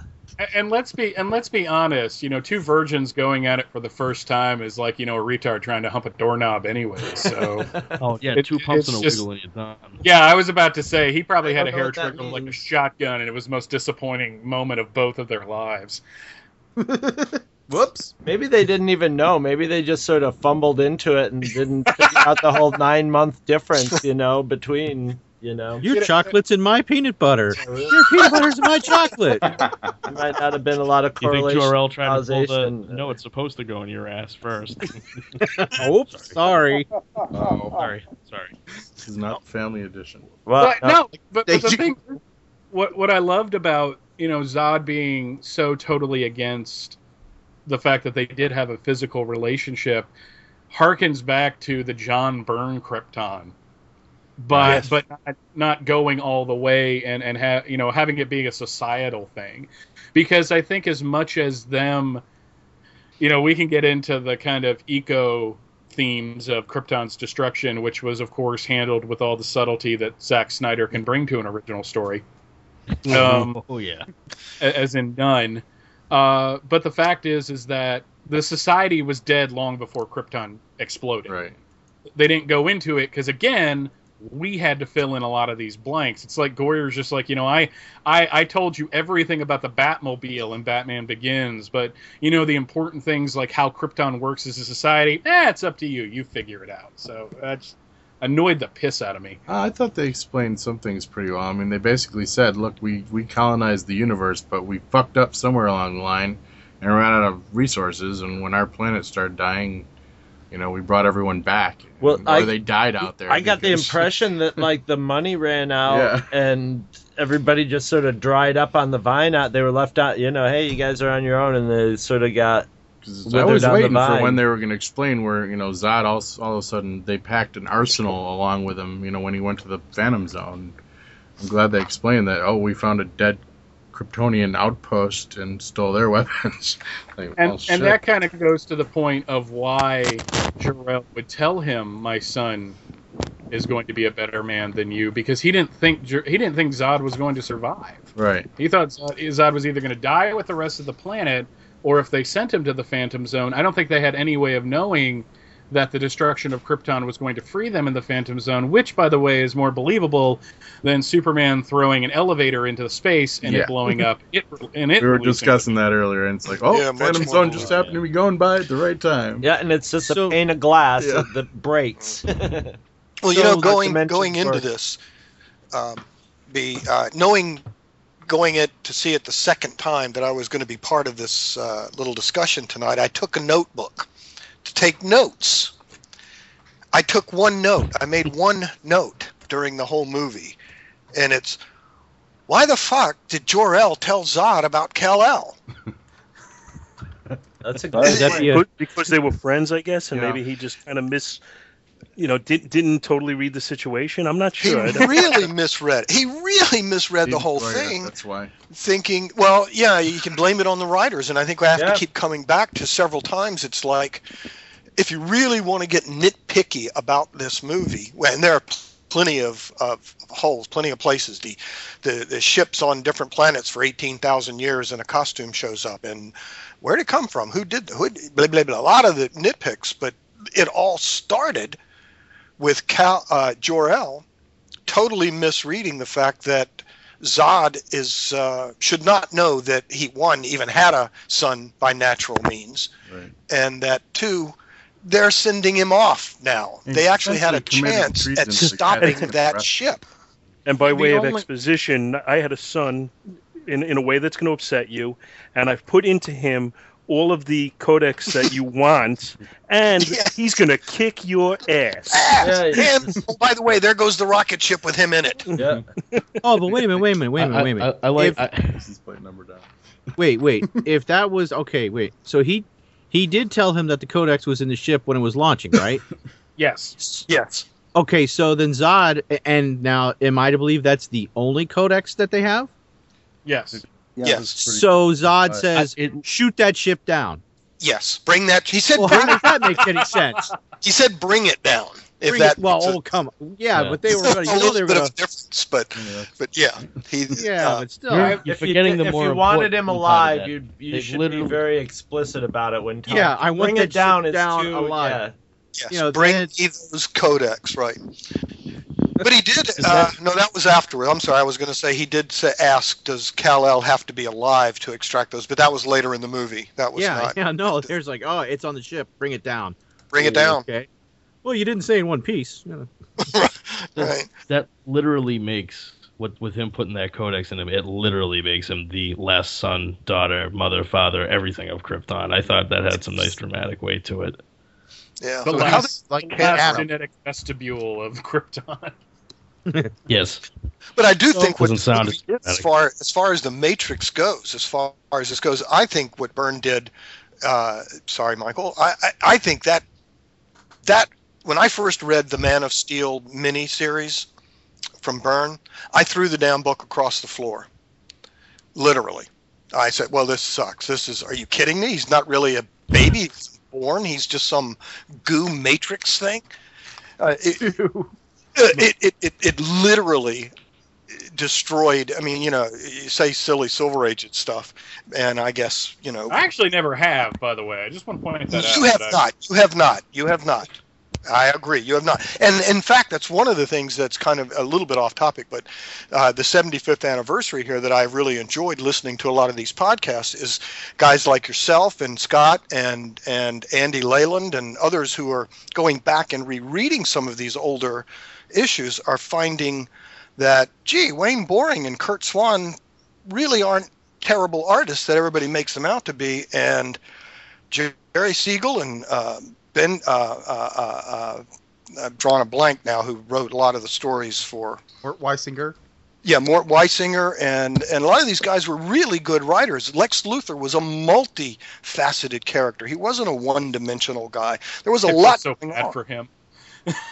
You know, and there was a lot going on that because you guys have been doing a lot of these historic history of Superman shows, going back and reading this older material, I'm loving the fact that you guys are kind of finding this certain parts of the Silver Age kind of new.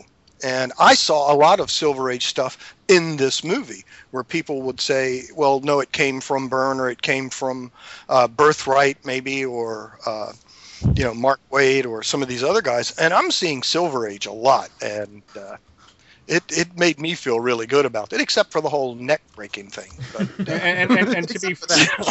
and to be fair, after going through Jeff Johns' Secret Origin and the New 52, I have a brand new appreciation for those that went through Man of Steel, and because of that, that's another reason why this film. I think I accepted this film, not only because I saw a lot of what I like in Superman in it, but that at this point in Superman's history, there isn't one history anymore. You know, up until 1986, yeah, there were little retcons and little tweaks here and there, and they kept adding elements to Krypton and to super, you know, the Superboy mythos, but there was just kind of one history.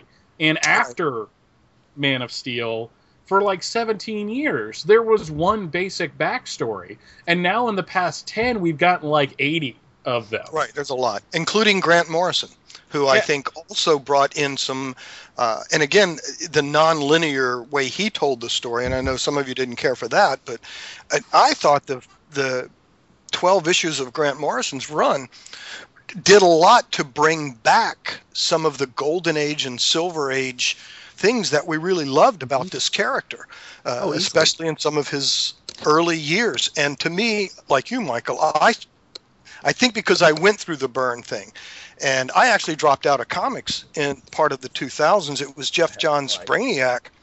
I go into my comic shop. I hadn't been doing comics for a while. My wife, I had a few minutes to kill. Go into the comic shop and say, "What's new with Superman?" And she said, "I just got this in," and it was the trade paperback of the Jeff Johns' Brainiac arc, and I went ahead, bought that, and thought, oh, well, if this is what Superman's like now, this is pretty cool. I'm coming back. And then, of course, he leaves the planet for 2 years to do the world of Krypton and walk around, and But you know, I'll agree with you that the Silver Age is massively underrated, and the Silver Age vibe in All-Star Superman is what endeared it to me. While I will use, occasionally I will say, yeah, Silver Age is silly, the word I'm going to use is fun. And that's what I love about the Silver Age, is that you can sit down and enjoy those comics without a lot of weight on them. Yes. This movie could have used a little bit more fun, to be honest with you. I mean, you know, except like the scene when he's first learning how to fly and you see that look of delight on his face, it could have used more scenes like that.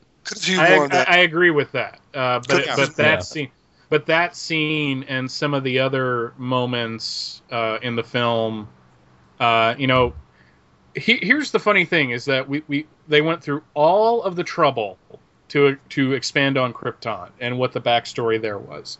They went all the trouble to show that Jonathan Kent and what he meant to Clark as a kid. They went to all the trouble to establish Lois Lane and their relationship.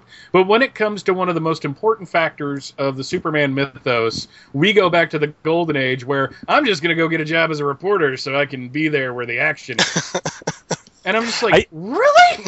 I think part of that whole thing though is because I think they were viewing this as Act 1 of a three-part story, and that they didn't want to weigh it down with having too much Clark Kent reporter.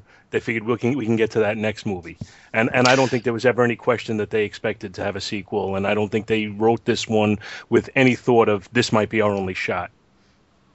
I also think, too, that following the Lois thing, with him being a reporter, seemed logical because of the way he saw what Lois did, how she, from the very beginning, as a good reporter, found out he was Clark. Nobody else did. Nobody else followed up those leads and found him right back to the farm.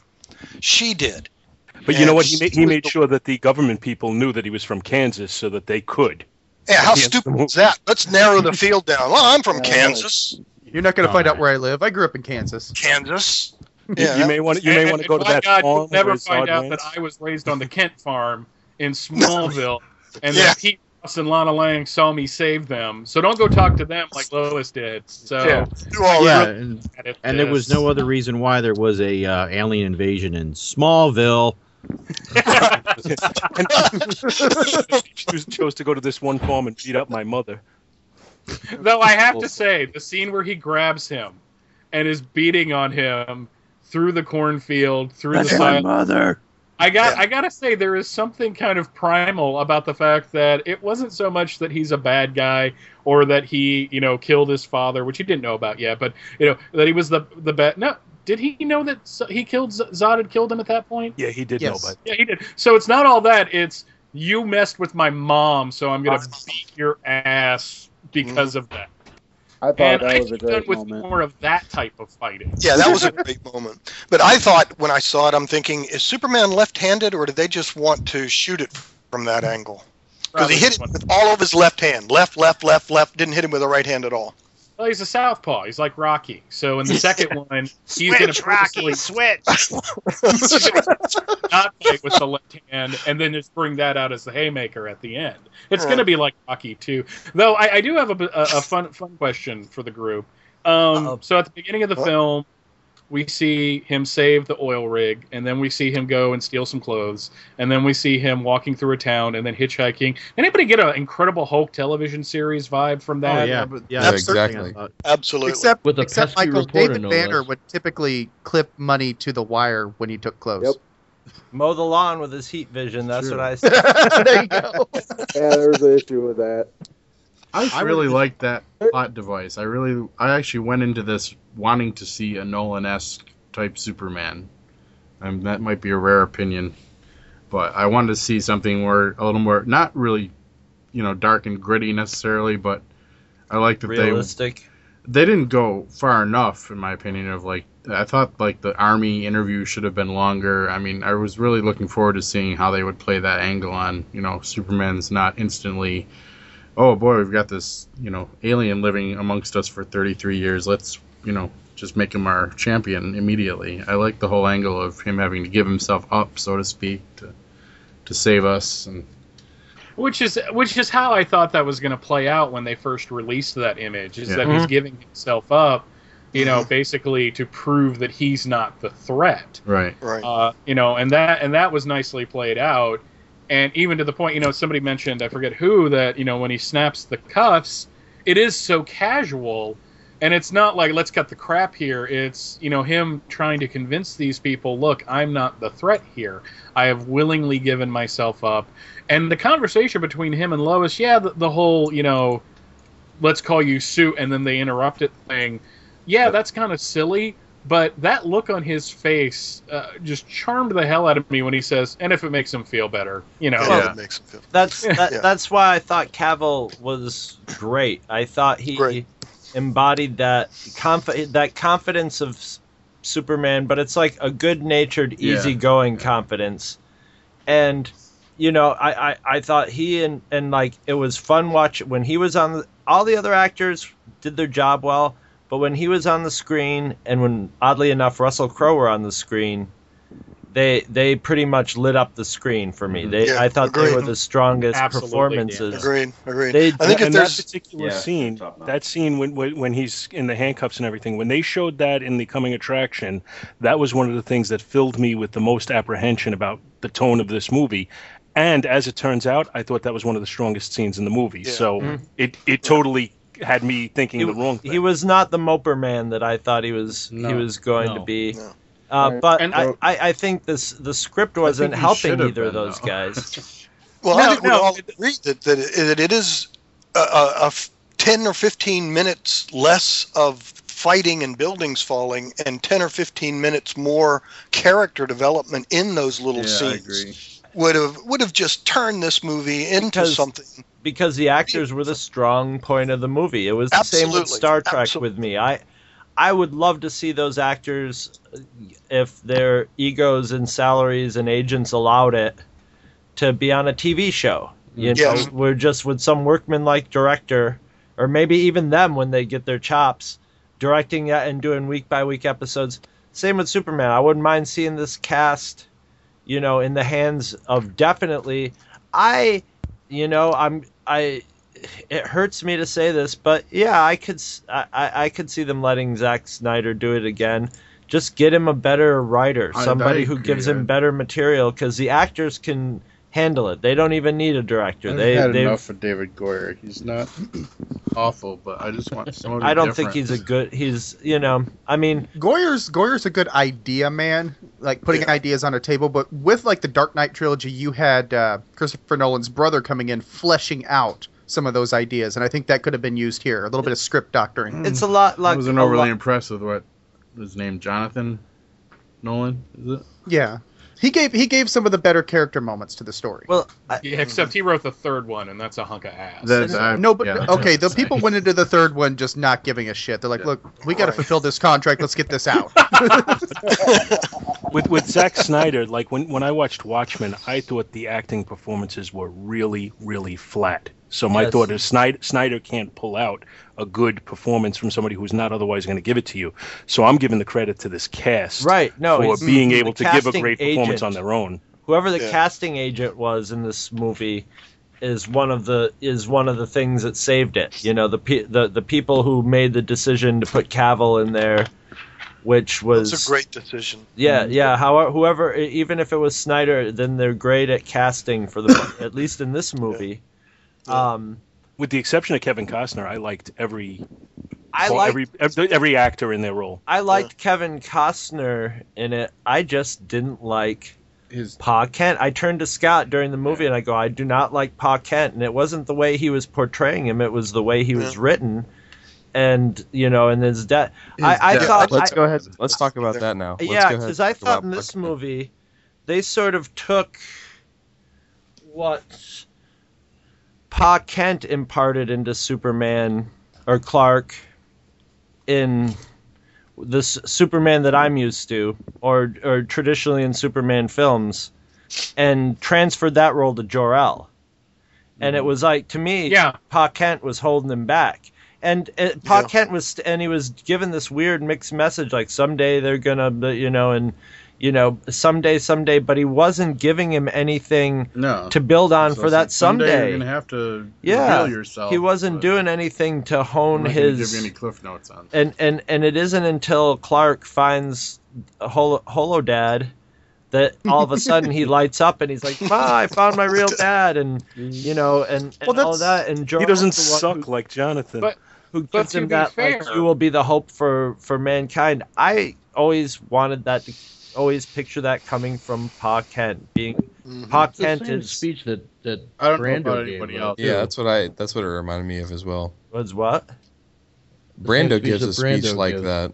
Yeah. Yeah, and I hated the Brando speech, to be honest. I hated that Brando speech. I love the Brando speech. Yeah, I know. Most people do. Most people do. But it just got too, I am the God, you are the Son, you are my last son, Jesus, go down and save these poor, stupid humans. Well, they got Brando. They got Brando to say it. They were him just doing like a crucifix fall after Jarrell telling him he can save everyone. Well, So to be much fair, Jesus it wasn't that, man. It wasn't Yeah. Superman against a stained glass freaking Jesus. God, You know, I it's could have just like- eliminated that entire scene. That entire scene had no purpose. it didn't do anything.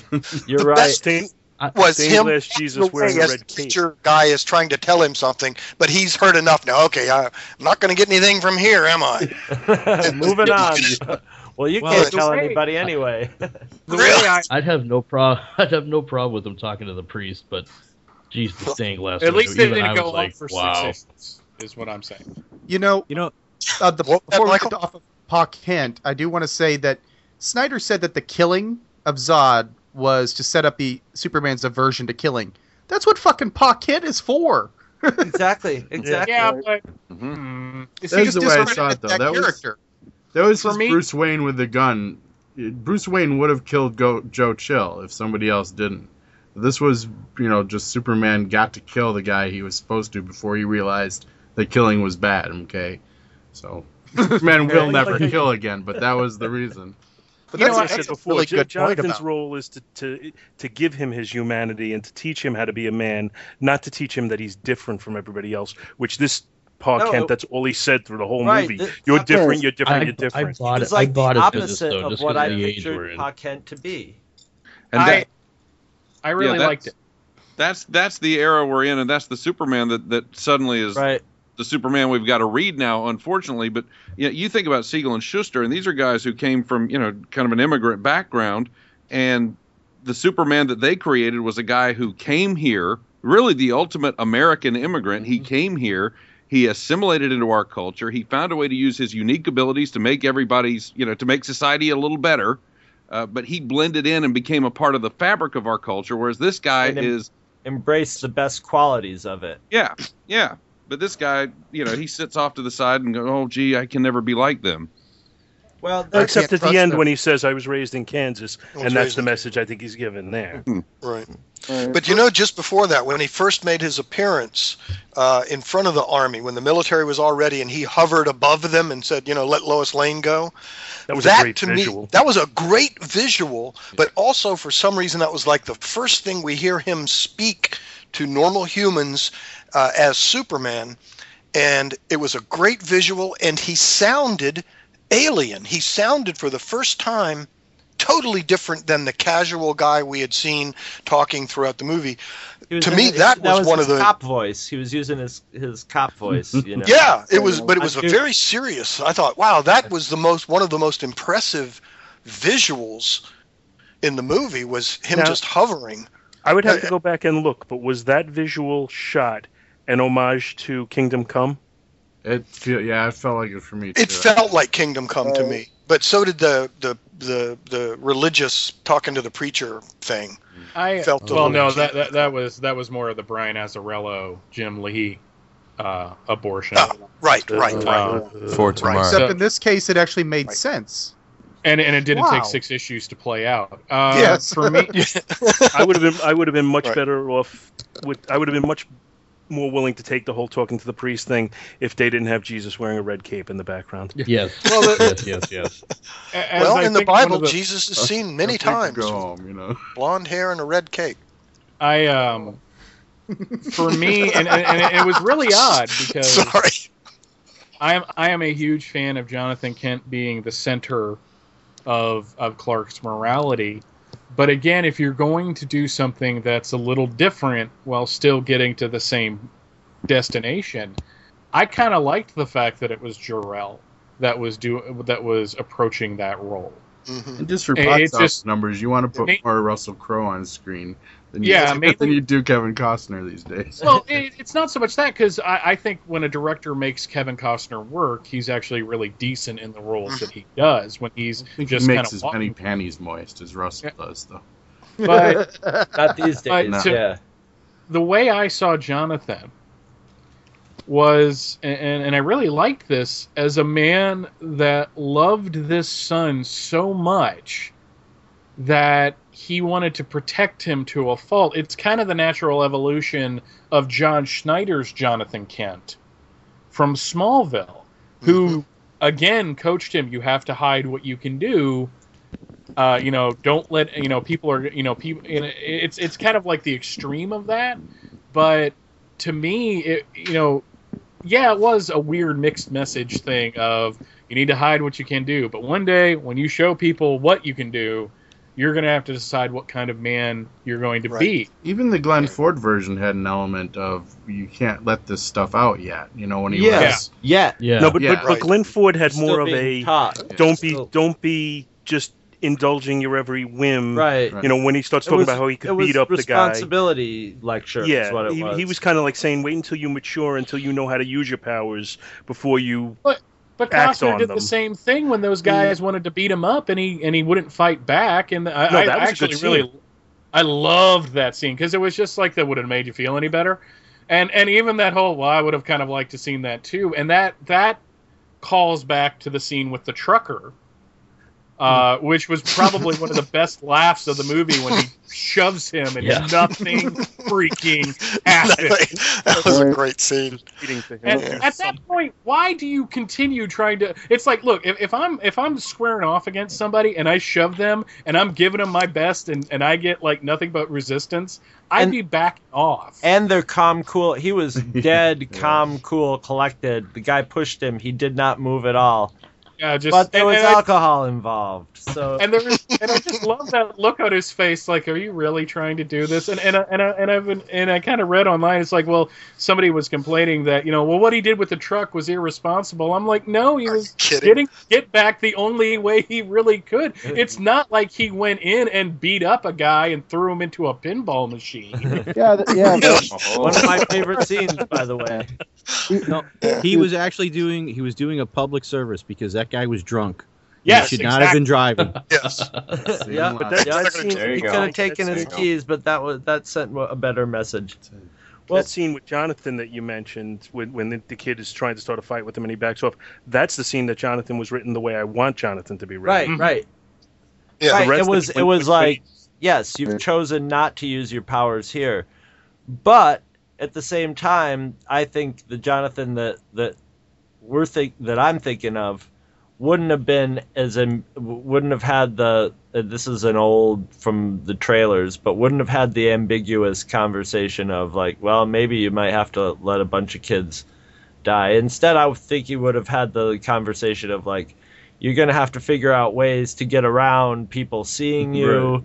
And and doing this stuff, since you're really fast, maybe you can do this, but you shouldn't let a busload of kids die. I mean, that's just the main thing there, though, is that I think there is a perception that Jonathan Kent needs to be infallible. Yes, he does.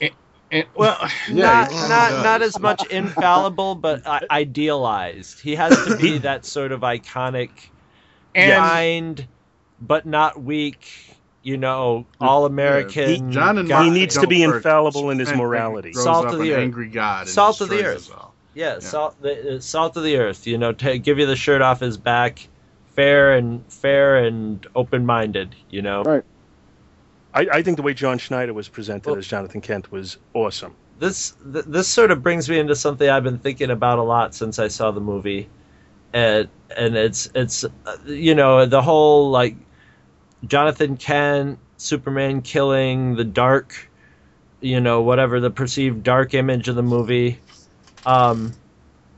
I'm not steeped in Superman outside of the movies and videos. I've read comics here and there. Scott Gardner would make me read them when I was a kid, but not really any of the modern stuff. And so I know what I know from, Secret Origins of Superheroes and stuff like that, the basics of Superman. And I sort of picture, like I said in my review, the movies as being this broad this is Superman that comes to the general public. And the general public is made up of the comic fans, but the comic fans are a sliver of that. And in comic world, where you're reading the comics, you can have nuance, you can have crazy stories that go this way and that way. Superman has survived basically Superman's probably done just about everything that you could think of that he could do at some point in a real or imagined movie story. with Big Barda once. And that was hot. Yeah. But I mean, and even in movies and stuff. But I think the movies should sort of represent this. If it's going to be for everybody, it's sort of and they always knock themselves out. At least this one in Superman Returns, which nobody's even mentioned up until this time. I'm proud of all. Oh, I have something to say about that. But. The only thing I have to say on Superman Returns is you would never have heard as much discussion, civil or uncivil, about Superman Returns as this movie has promoted. So right. What the hell was I gonna say? Comic books? Yeah, but both of these movies have tried, threw in a lot of things to try to make everybody happy, because you're going for a general audience and you're going for an international audience and all that. They're trying to get everything they can get in there and all that. But I think what's been getting lost lately is, and it's really funny coming from me because I am single, have no kids, don't plan on ever having kids. I like kids to a limited extent, but for the most part they annoy me. But you can't finish a whole one? They're a necessary evil. Yes, they're breathing my air a lot of the times. But when I see something like Superman, I think, okay, this is and people talk about, well, this is a Superman for the new generation. And it's like it's a Superman for the new generation of adults. Mm-hmm. And you have, it's PG-13. When you come out of it, you got to have the conversation with your kid after going to a Superman movie of, why did Superman kill that man, or whatever, or have the conversation of, so what did you think about Superman? You have to have a conversation usually. And yeah, but maybe is that fair? Because to me, it seems like you got for the kids, you got some of the animated stuff for the kids, and you have comics that are aimed for the kids. But those comics and those animated things, they got enough stuff to keep us adults happy. As a matter of fact, I love them a lot more times than the movies. Yeah. And so I sometimes think it's not fair to the kids that they don't have that kind of goofy, the goofy edge to it, or the ideal, or not even goofy, but the idealized, that seems trite edge and to I'll Superman. agree with that, but at the same time, you were going to have awkward. Superman Returns was PG-13 too. I don't know why Greg Rucka forgot this when he went on his public campaign of getting why does a Superman film have to be PG-13? Because I didn't hear word one about that when Superman Returns was coming out. In Superman Returns, you also have to talk about the fact that Superman had sex with Lois Lane and had a kid. Now, is that the same as somebody dying and getting and him snapping somebody's neck? No. Yes. It felt just as alien to me. It felt just as interjected to me as that. Those were both moments where I was just like, oh. I thought the super stalker in Superman Returns was more a betrayal of the character than snapping Zod's neck. They should have eliminated that entirely from Superman 2. The whole fortress sex scene should have been totally eliminated. Then we would have had a good Superman Returns, not based on the worst scene in Superman 2. But here's the thing, though.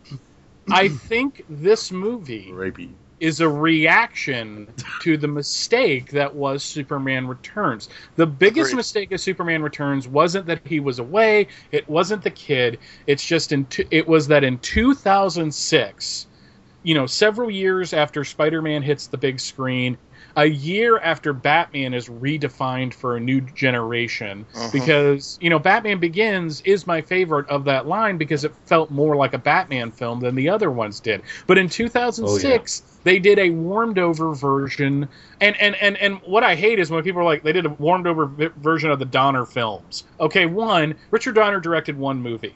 He directed a great movie. I love that movie. But to put everything about that franchise onto Donner, I think, is kind of disrespecting Christopher Reeve, because Christopher Reeve was really the one that carried that series. But to do carried those. Yeah. To put an actor like Brandon Routh, who I think has chops and could have done a wonderful job with a new version of Superman. Yeah. To basically say act like Christopher Reeve, and then to have Kate Bosworth as my least favorite Lois Lane ever. I mean, everything about this film was one misstep after another, but because that did so badly, and the reaction to it was it's too much like what came before, I think they went overboard with this one. Yeah. I knew before I walked into that movie, because I did what I didn't do this time. This time I avoided spoilers. I avoided as much as I possibly could, especially after one came out that Krypton doesn't explode. Oh no, it's terrible. But for the Superman Returns, I was looking at those little updates that Singer put up, but just reading the very first comments that he made about that they were basing it on the fact that Superman and Lois have a child together, and he doesn't know, he's been gone. Oh, the whole thing was just terrible, and I knew from the beginning I was going to hate that movie, but I still went to see it, and hated it. Well, most of it, except the airplane scene was incredible, and the bullet in the eyeball was incredible, but the rest of the movie, the story, the acting, everything about it, it was not fair to Brandon Routh to put him in that situation. It was a terribly written story, and it was based on the worst part of Superman 2. I'd make one good movie out of Superman 1 and Superman 2 and cut out all of that fortress love scene. Figure out another way for him to lose his powers, because that was kind of cool. But one good movie out of those two first ones. And then you'd have an exciting movie, and we wouldn't have the abortion that was Superman Returns. And to be fair, as wearing as the action was, at least we never got like a dude's toupee flying off. And there's and by saying that, it makes it seem like I'm trying to mock what has come before. And I think that I have established in the podcasting community that I have a love and respect for those films, but at the same time, there were some silly aspects to them that you really can't overlook. And Mr. Luthor, Mr. Luthor, I'm sorry. Sorry, that's well, my remember that terrible the age of the people who were making that movie, they were all middle-aged men. Everybody who was making that movie, so their vision of Superman was really kind of 20 years set back from the average comic reader at that time. And to give them credit, I mean, they were terrific movies. Again, I remember in that theater seeing when he flew from the back of the fortress to the camera, kind of waved and flew away. I'm telling you, in DC in '78, the theater stood up and cheered. That's the thing. And when he caught that helicopter and Lois made that was an incredible feeling in that theater with those people. Well, that's the thing. And it's funny. I just realized that Scott and I saw this movie on Father's Day, and exactly a year before that, I saw the original Superman in a revival theater down the street. And every little kid was like almost standing up in their seats in awe, all through the whole, even through the slow part at the beginning. And they were getting wound up and their parents were getting wound up because they remember and they're feeding off their kids. When I saw Superman Returns, it's not like anybody was grumbling when they left, but nobody was abuzz with like, did you see that? And that part, when that part happened, it was just like I was grumbling. Well, I'm sure there were people, There wasn't anyone going grumbling. this week, wow, can you believe he's got a kid? Yeah, but And how does she not know? How does she get pregnant, carry a kid, have him for 5 years, and not know who the hell the father is? You telling me Lois was sleeping with everybody around? I mean, we know the super kiss, but my God, the kid's throwing pianos around. Oh, gee. It's not like she's a reporter or anything. No. Yeah, exactly. Her job is to find facts and to figure. Apparently, while he was off the planet for 5 years trying to find himself in Krypton, she was, God knows what she was doing. Yeah, 5 minutes after he says, "I'll never let you down again" to the president, he throws the deuces and is out of there. So. And gone. Oh, jeez. So you see, I think people are getting it when I say people getting it wrong, it's the people who are making the movies. When they analyze like Superman Returns and go, oh, it's too much like the Donner film or the first two, so we're going to go the opposite way. When it all comes down to it, it comes down to writing, because if you work hard enough or you get a good enough writer, you can write an idealized, quote unquote, corny Superman story that, I can see the reviews now going, oh, well, everybody wants a modernized super. But this one made me, believe in the Boy Scout again, if you write it correctly. And you take the time and you focus on that aspect of it. But with movies like this, these huge summer blockbusters, the focus is really making as much money, and not just because they're capitalist pigs or whatever, but because if you want to make another movie, if you want, they're trying to go the Marvel route and maybe have a Justice League movie or whatever. So there's a lot of like, okay, we got to really rake it in with this, and that'll give us freedom to do, or more leeway to do it again. And so all of a sudden it becomes a scientific project where you're like, okay, well, we need to do more, less of Superman with an American flag because this is going to go international. So you want to keep it more just the human race rather than, America, and all these little things to get everybody. And I personally don't think they were like, oh, we need this. I think maybe Goyer and Snyder said to Nolan, oh, no, we need to have him kill him because set it up so that's why he doesn't kill. And that was their reason to get Nolan to go, okay, all right, go ahead, do it.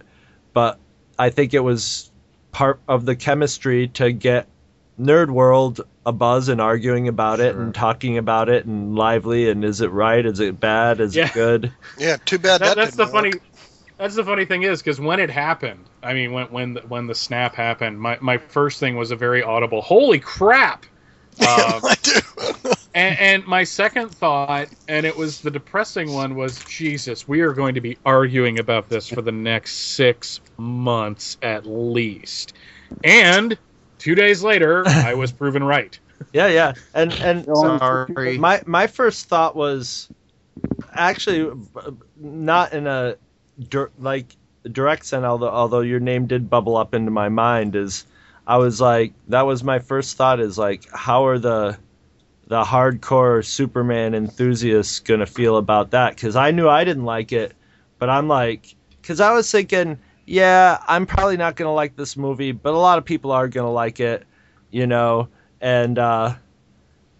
all this, and I'm not going to begrudge them that. But then I saw that, and I'm like, oh my God, to me, for some reason in my brain, I thought, that's going to be a deal breaker, even with the people who are even disposed to loving this movie. That's real. I wonder how it's going to affect it. And it did. I was completely wrong with that. It did not seem to be a deal breaker with most everybody. Yeah, I thought it would be a bigger deal breaker for more hardcore Superman fans than it was. That's what I thought. That's who I thought it would be a deal breaker with, and it turns out to be the opposite, actually. Yeah, it was amazing, because the people I was with watching the movie, that was not the main crux of it, because they aren't Superman people. They didn't know that Superman, and I'm changing my terminology, shouldn't kill. But they were more upset at the collateral damage and the fact that the fight went on forever and ever and ever and ever and ever, and you didn't do the character moments enough. But my first thoughts too were right after it. while he's bringing down the satellite thing, I'm thinking of the Superman community going nuts. I'm thinking, holy crap. And I must admit, Michael Bailey's name came up in my little brain. Wow. I thought, well, I've been talking to you guys for years. You just never heard me until now. Oh, okay. But I've been yelling at you guys forever. But anyway, I did think Michael Bailey, but I didn't think you were going to like it. But I thought some people are going to be trying to justify this. Some people are going to hate it. But the thing I know is there is going to be a chasm in the Superman community. How is it going to survive? Because the regular people, they're more normal humans, have seen this movie already than have read a comic book in the last 20 years. It'll survive. Oh, yeah. There's just going to be some more scars on its face, that's all. I have a theory about Superman fandom. I've talked about this in the past, but I've been able to better articulate the argument. Superman, as a character, is like Christianity. And what I mean by that is that there's different denominations of Christianity. You have Lutherans, you have Methodists, you have Baptists, Lutherans, you have Episcopalians, you have Roman Catholics, you have Mormons, etc. And within that, you have the denominations that are a little more laid back and more accepting of the others. And on the other hand, you have the faiths that are like Catholics aren't Christians. So extrapolating that to Superman fandom, you have the people like I evolved into, because believe me, 5 years ago you probably would have gotten a completely different reaction. 10 years ago you definitely would have. But because I went through my walking away from the Superman comics like Bob did back in 1986, and then come back to it, my mind was kind of changed about it. I came to the conclusion that there are different iterations of this character. There are ones that I prefer. There are elements of all of them that I like. But in the end, when something comes along, it's just another version of the myth, and I have to take it on those merits. But there are some people, and I'm not saying it's bad, and I'm not saying that they're evil or wrong, but there are some people that have a very strict and, specific version of Superman in their head, and when something deviates from that, it kind of sends up the red flags. Again, one's not right. My perception is not the right perception, and I would not try to impose that on other people. But that's where we are as the Superman community. We can't agree, to quote Bill Maxwell from the pilot episode of The Greatest American Hero, on how to make Kool-Aid. We all know we like this guy with a red S on his chest and a cape that flies. Beyond that, you get 8 Superman fans in a room from random bits of Superman fandom. You're going to have a fight in 10 minutes. Mm-hmm. And that's just where I came from on this. So is For me, Scott Gardner the Rasputin, the Mad Monk of Superman? I want to know who the Scientologist Superman fans are. Well, I'm creepy. I'm going to be a Greco-Roman multi-theist, so I can have Thor and Zeus in the same. I was somebody that I pretty well on record, and I mentioned it a little bit earlier. For me, it was initially a deal breaker. I think all in all, it was a tough pill to swallow. It was a hard thing for me to put in perspective. But like Michael, my evolution, I guess, has been that okay, there's going to be different things that we throw on the table. Some of them will remain, some of them will be swiped away, and in the end, it just became something where I'm like, can I accept this? Can I live with this? And the answer was yes. It was I can live with it too. I didn't like it, but I can live with it. It's just, to me, and there's been the ongoing argument on the internets about this, did he have a choice? Did he have no choice? My first thought is that family could have just stood up and run out of the room while he was home. No, he had them backed into the corner. But he could have gouged out Zod's eyes. Right, or either they couldn't have ducked under those beams. I mean, he was holding his head still. They could have dove under those beams. Either way, you're in the headlights. Or either way, they were like, Superman had no choice, and given the context of the script and the story, Superman did have no choice, and his logical conclusion. And even if I was somebody who made an oath not to kill, your logical conclusion is just that you would have to kill him. You got to stop. Had to stop Zod. Had to stop Zod, no matter what. Zod. else can you stop him but kill him at that point, since you're of equal power, really, and he's so, out of insane, out of control, and so much more powerful than everybody else on the planet.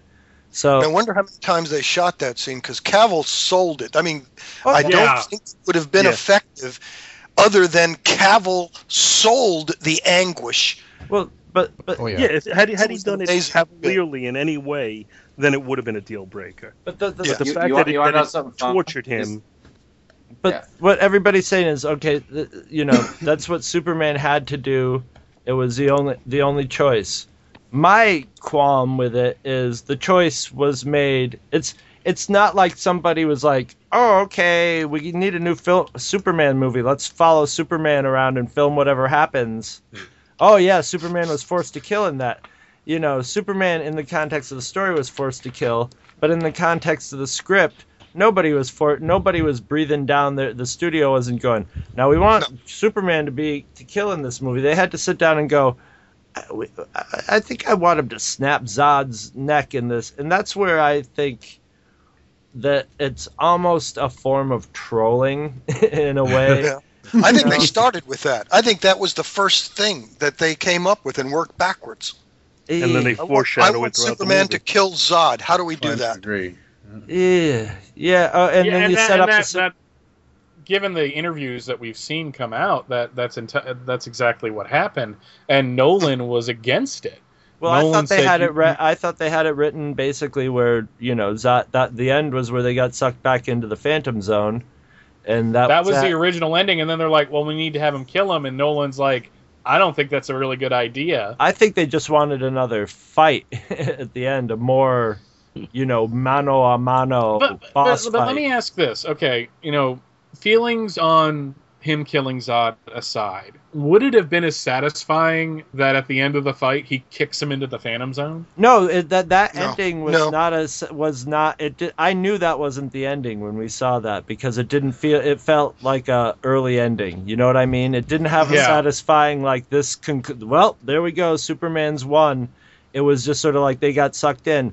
Now that was because they knew they were going to have the Zod fight. If they would have just had it end there, they could have done a longer scene with maybe, Lois getting sucked in and Superman fighting against that, and Zod and everybody in the ship like, we'll kill you if we ever get out, or something to make it and have more of a rhythm to where it builds and then they're gone.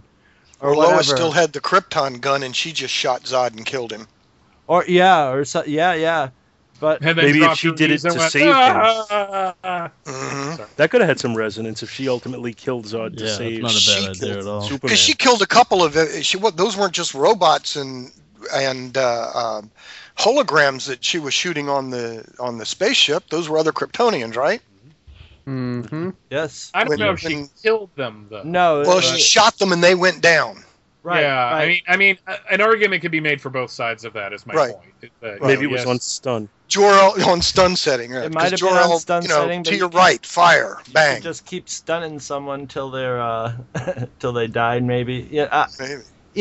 Either way, it's just like that's where I think a lot of and Goyer and Linda Hoff's another one where they can write like a workmanlike movie, but then when they try to meddle with the deeper subtexts and stuff, they get them in there, but they handle them very awkwardly, and this had all kinds of elements and subtext in it. It had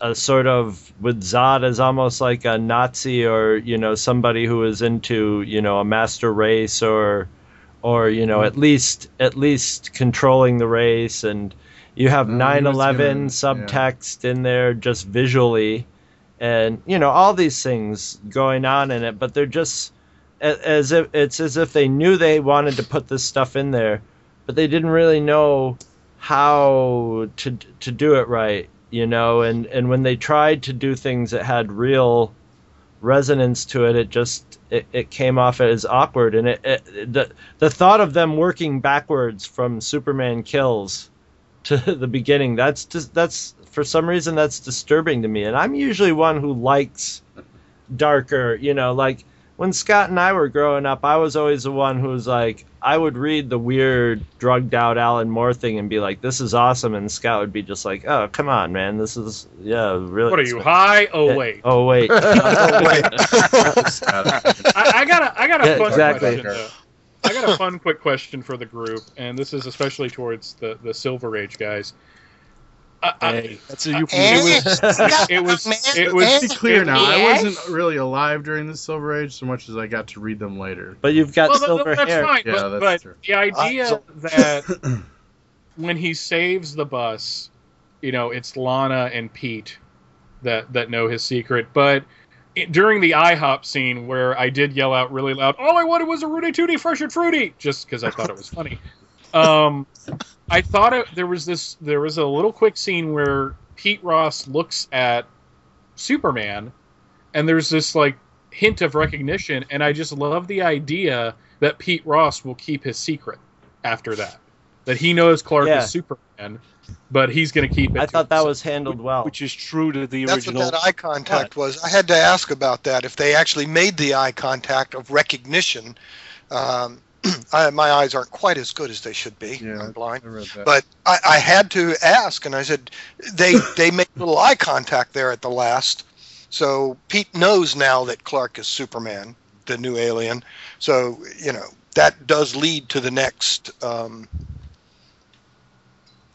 leads to wherever it was. Pete really had nothing to do with it after that. I was thinking that maybe he would have something in that moment to distract the other Kryptonians or do something, but all they did was look at each other.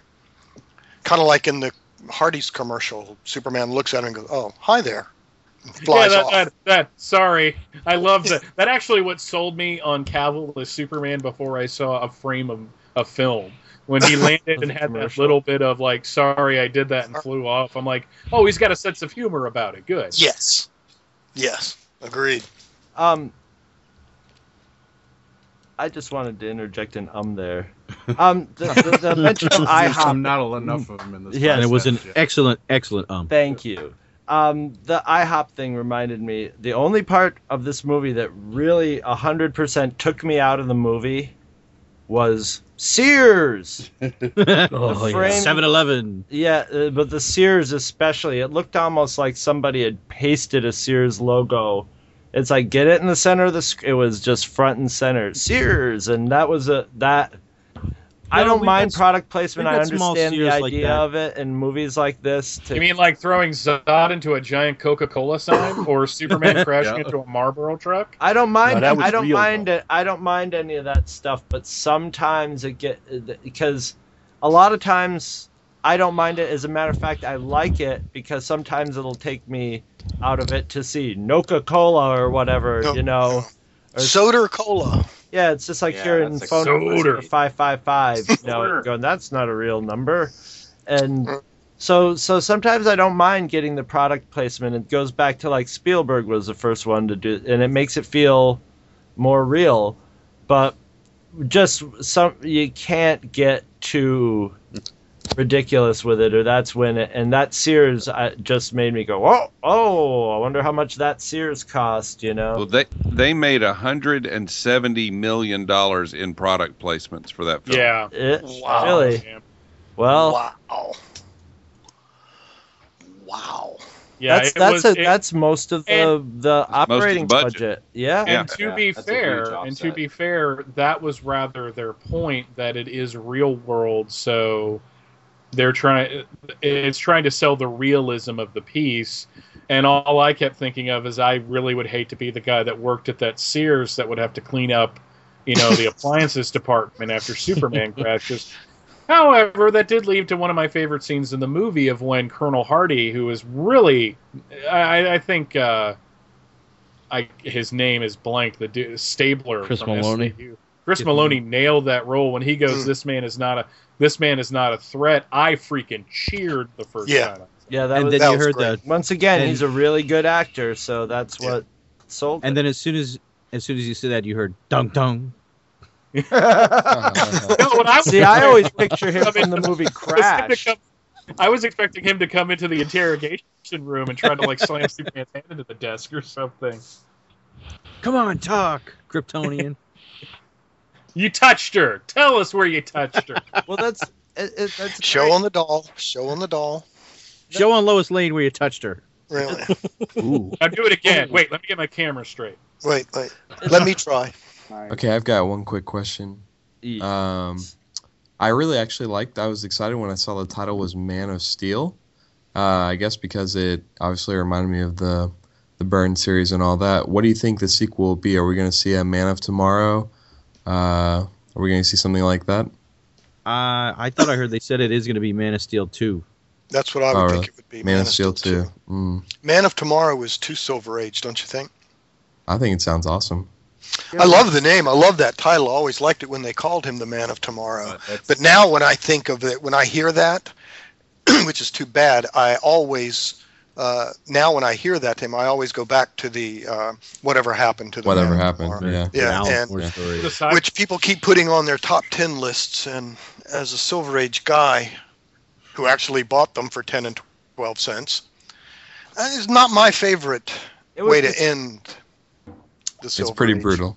Yeah, very brutal. I heard the plan is that the third movie is going to be the Justice League.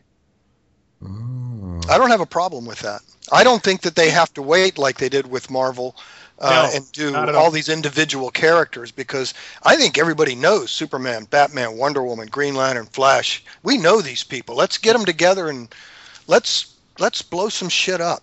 You had 7 iterations of the Super Friends on television. You had, like 5 years of Justice League in the past, in this century. In this century, the animated series. Yeah, these characters, this is with Marvel, because, let's face it, who outside of the people on this call in 2007 would have given a crap that they were making an Iron Man film? And it's only because Robert Downey Jr. played the hell out of that role that it the only reason I went to see it was Robert Downey Jr. It's the only reason I went to see the first Iron Man movie was Robert Downey Jr. But outside of a catchy, a friend saw it and said, "Come on, you got to see this. It's I went great." to see it because it was fucking Iron Man, and he was gonna be. But outside of a catchy theme song, the general public really didn't know who Iron Man was. They didn't really know who Thor was. With the Justice League, I completely agree with Bob. I think you can start ground zero at the Justice League, do 2 Superman films, do Justice League, see who pops from there. Yes. And then do further films beyond that. I think doing a third Superman film as the Justice League movie is a disservice to Superman. Justice League. It could be Superman, Man of Steel 2, Justice League, and then you still have the opening to make Man of Steel 3. Yeah, exactly. No, I like it coming after the second Superman movie, but to make it the Superman movie, I think would be problematic. I love I agree. It should be on its own thing after the Man of Steel movies, especially after number 2. Superman, do the Man of Steel number 2, then reevaluating. You could go from that point. Superman would be well established, and you can take off, and he can do pretty much anything from that point. It could be a world's finest movie leading into a Justice League, but personally, I say hit the Justice League right after Man of Steel 2. Plus, the way Marvel did it, what is the likelihood that DC is now going to repeat that success, where they're going to do 5 movies building up to it, and they're going to all be popular? No, it's not going going to against that. Marvel got lucky that they managed to do that. And at my age, I can't wait around for 5, 6, 7 more movies before a Justice League movie. Let's get going, boys. Well, yeah, and also you sort of got to strike while the iron is hot, and who knows what the demand for comic book movies will be 5 years from now. Right now it's good. But if the rumors are correct, 5, 10 years anyway. I mean, we're talking. Downey Jr. just signed for Avengers 2 and 3, and they're going to be making these things for. They must be if pretty the rumors are confident correct, they they're going to strike selling. while the iron is hot. They're moving on Man of Steel 2 pretty quick, right? They're talking about 2015, which means they're putting it up against Avengers 2, and they're putting it up against the new Star Wars movie.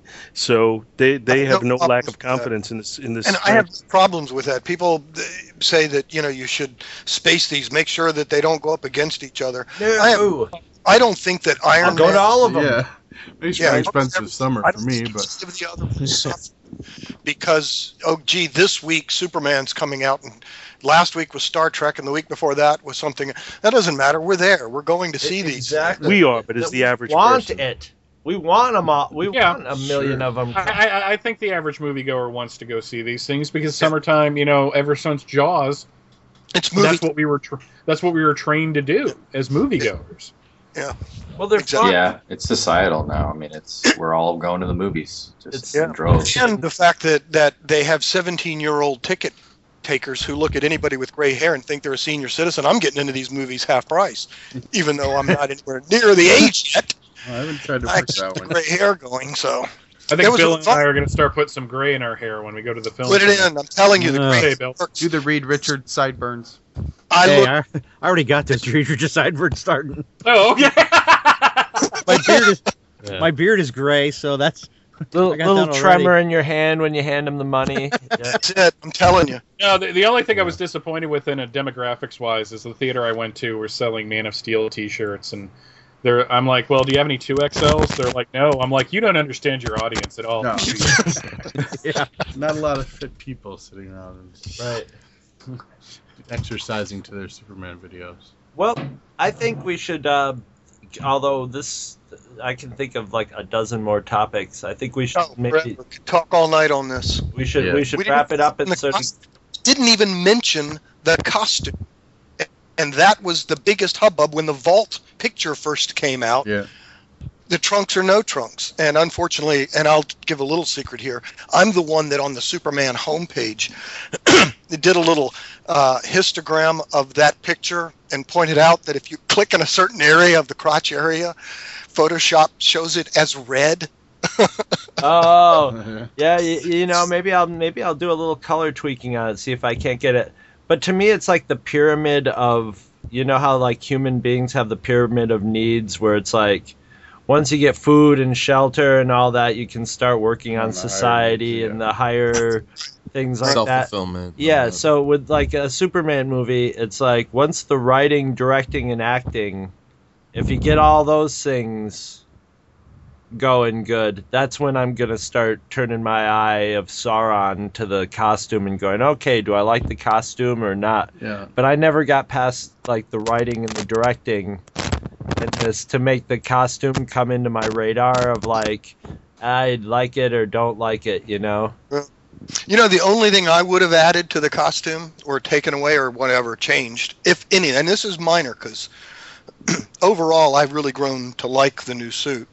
I would have made the yellow in the shield on his chest a little brighter because there were times when he turned around and faced the camera that I just wanted that S to pop off of his chest. Just boom, just pop. Yeah. And several times it didn't. It was very dark and very muted and almost looked black behind it. But other than that, I don't miss the trunks. I don't miss... I thought the suit looked really good. And I was glad that the red actually looked red. Mm-hmm. And the cape was phenomenal. One of my problems with, again, Superman Returns was that it looked like the cape was wearing Ralph, not the other way around. The cape in this was pure CGI. It was. He never wore a cape. It was beautiful. It's absolutely gorgeous. I think they did a terrific job with the CGI on this. Some scenes he actually did have a red cape on, and they had a guy in a green suit holding the cape and fluttering it against the green screen. So that was a human moving that cape around. But I thought it looked beautiful in the CGI scenes and the flights and the walking out of the fortress. He was wearing the cape, not the cape wearing him. That's what I loved about Christopher Reeve. Christopher Reeve owned his costume. He owned that suit. He wore it as if it was part of him. And I think Cavill did the same thing here, that in spite of the darker colors, in spite of the few things that we have some problems with, from the time he walked on the screen, he was Superman. And I didn't think twice during the movie about, gee, I wish he had a bright blue suit on. It never occurred to me, actually, during the movie. I kind of had the same experience. Also had that with Amazing Spider-Man last year, where I hated the costume in the promotional stills. Yes, but in the movie. Accepted it in the movie, yeah. Yeah. I don't think I've ever seen a promotional still of any of these superhero movies where I liked the costume. I think I like them moving in the movie, but they always look stilted in the promotional shots to me, and the actors do. Cavill, Cavill looked to Iron me Man. like kind of a douchey. His hair looked kind of Elvis-y, and he looked just in the like one kind of a shot. douchey like GQ model guy. And he looked too pointy. His face was kind of too pointy and stuff. But in the movie, when he's moving and talking and acting, he's Clark Kent and he's Superman. It felt totally natural and good. Yeah, I thought he was Emotional Superman. shots of Iron Man and Thor before they came out. Mm-hmm. For what it's worth. So let's go back around the same way and everybody give a little 20-30 second finishing summation of what they thought, their final verdict, starting with you, Scott. Yes. Well, as I said, overall, I'm definitely above, past the 50% line between love and hate. It was a good time and worth the money, and it's not your father's Superman, which is actually my Superman, but it's not trying to be, which is cool, and it's good cast, and I have lots of things I can nitpick with the writing, and I will for months with you probably, but I'm looking forward to the next one as long as they keep. I actually don't care if they keep the team other than the actors and some good producers. I'd actually love to see stuff in other people's hands than Zack Snyder's, although I think he did a really good job.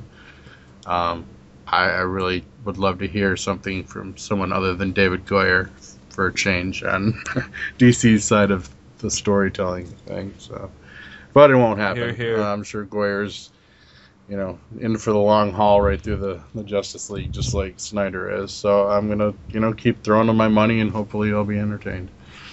All right, Paul. I think that this movie, you say sink or swim, it swam on the strength of its cast. I think with a lesser cast, I would not have liked this movie because there were some problems with the script. But I think the movie overall overcame all the problems with the script. And I mean, I know Scott didn't do it last time around. We gave ratings 1 to 10. I'm giving this a solid 7. I really enjoyed it. I can pop in and give mine if you want. What would your number be? I'd go between 7 and 8 on this. I had a good enough time. Not that anybody else has to give a number, but you can if you want. We're going to be consistent. All right, Chris Warden. I think the movie was fine. I think it's a better sci-fi movie than a Superman movie.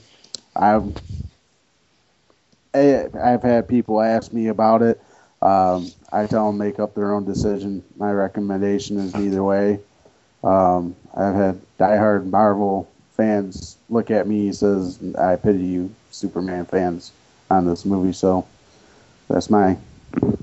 I pity the Superman fools. All right, Scott Rifen. Hang on, sorry, I had to unmute there.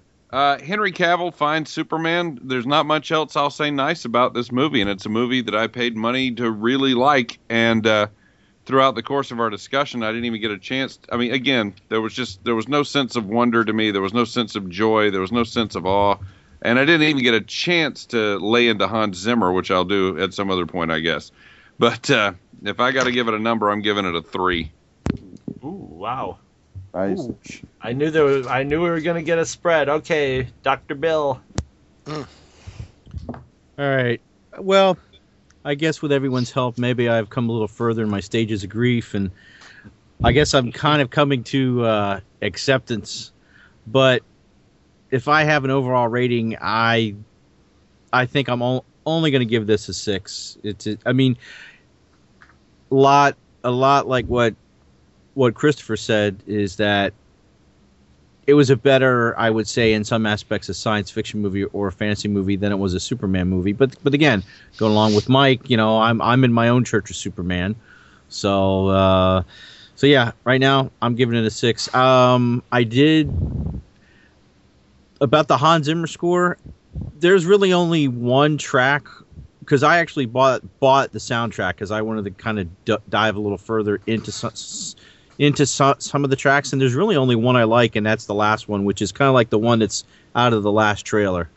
with the heavy drums at the end and opening with the piano. But other than that, really a lot of the other of the soundtrack is not that. It's just not there for me. So 6 overall, and that's what I'm giving it. All right, Hair Metal Hero. I think it's a good start. It's a series I do want to see continue because I did like the cast. There's things that they need to address. I think it's a movie. Just if it looks interesting to you, go see it and make up your own damn mind. And if I was gonna give it a number rating, I can't give it an 8, but I think 6 is too low. So let me slap a 7 on there. 7. All right. All right, Bob. Whoops, mute button. Yeah. Well, first I want to say thanks to Scott Gardner for suggesting that I take part into this, and Chris, thanks for inviting me. No problem. This was a fun evening, and I totally enjoyed the hell out of this, and would do it at a drop of a hat. Maybe I should start my own little podcast. I love this. But the movie, I give it a good solid 8.5. I enjoyed it. I think there's some real nits to pick, and I can pick them with the best of them, but it didn't really take away my enjoyment of this movie. A lot like Michael, after everything I've been through in the Superman world all these years, I had pretty much resigned myself to the fact that my Superman, we're just not going to see him anymore. It's just not going to happen. But this guy was really, really good. I love the cast. I even liked Kevin Costner. And even as someone my age, when he said, "You are my son," I choked up. I teared up. I think that underneath all of the rubble of this movie, there's a tender, wonderful little story that most people should just really love. This story. The basic story of Superman is intact in this movie, in spite of the cracking of a neck at the end, which I had to come to terms with. And then when I realized nobody around me until I got online, that didn't bother them. Bothered me. Snapping of a neck. Breaking of a neck. I crack my neck when I wake up every morning. That's true. No controversy over that. Yeah, he snapped the hell out of that neck. And we still don't know what happened to the body. But Man of Steel #2, I guess, will tell us. But once again, thanks a lot for inviting me here to take part in this. I had as much fun here as I did watching the movie. So thanks a lot. Hey, thank you for showing up. Anytime, like there's some sort of like. That's how we get a lot of people on the show. Is we end up start arguing with them on the internets and then be like, get on the show.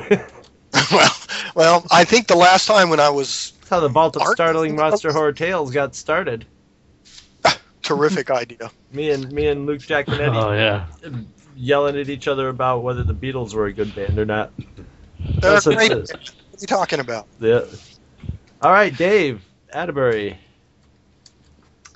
Hey, I too want to thank everybody for having me on. It's always a pleasure to be here. Thanks for being had. We love you, Dave.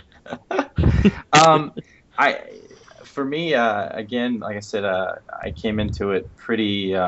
I didn't have any preconceived notions of what it would be. I had a good time. The movie resonated with me. I think because I don't know how many of you know this about me. I'm also I'm adopted, so I've lived life with 2 fathers, and so whenever I see something like that going on, I want to make that point too, actually, Dave. Not to interrupt, but I'm adopted also. Yeah. What? So am I. Yeah. What the hell's going on here? And in particular, when he told Martha that he found his other parents was. Wow, a third of our group, a quarter. Well, interesting. Yeah. Actually, I was adopted by my stepdad in the 6th grade. Wow. Yeah. There you go. Yeah. I'm in the minority. I was raised by my parents. My apologies. Yeah. Get him! Maybe we have to redefine what a traditional family is. Mike, Oh, There's that's another a- can of that's a- worms. that's a whole nother- God. Yeah, Mike, just put that up on your board, and we'll all start arguing on that.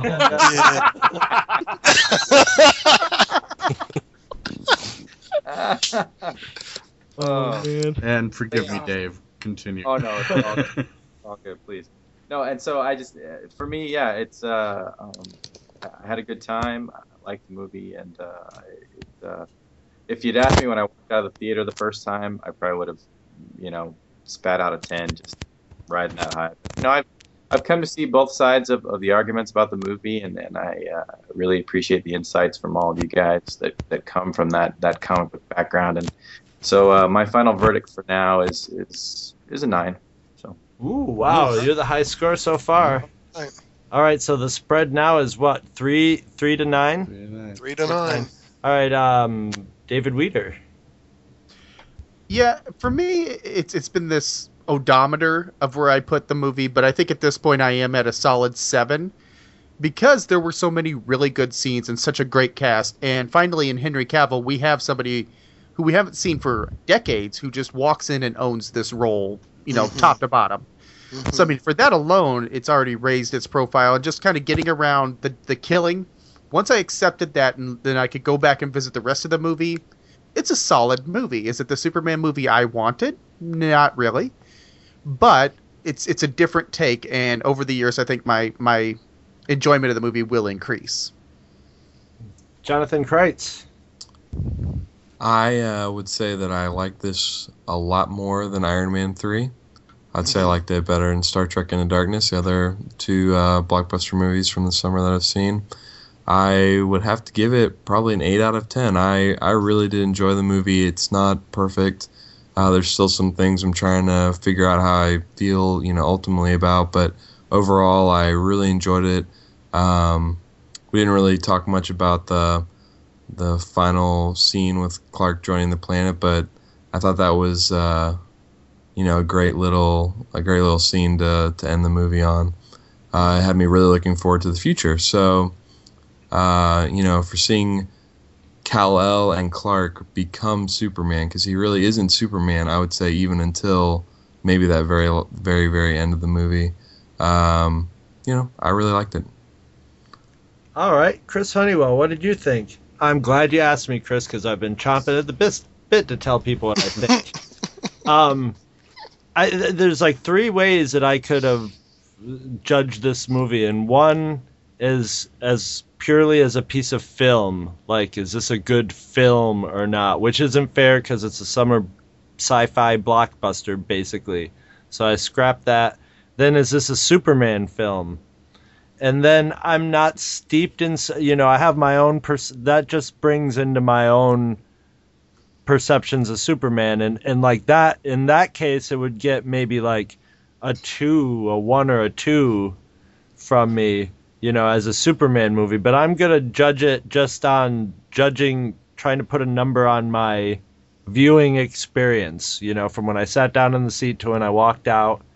And the thing about the movie was I felt it was like a standard, it was a workman-like summer blockbuster with sort of like Star Trek, only the style wasn't as bubbly, but there was a stylistic summer blockbuster that got it done, but at the same time, at no point in it did I ever feel like I wanted to storm out of the theater, but at the same point, I never felt that I wanted to jump out of my seat and go, yeah, or walked out with that shot of that shot of adrenaline, or that point where you just like a laugh is pulled out of you, or a gasp or something.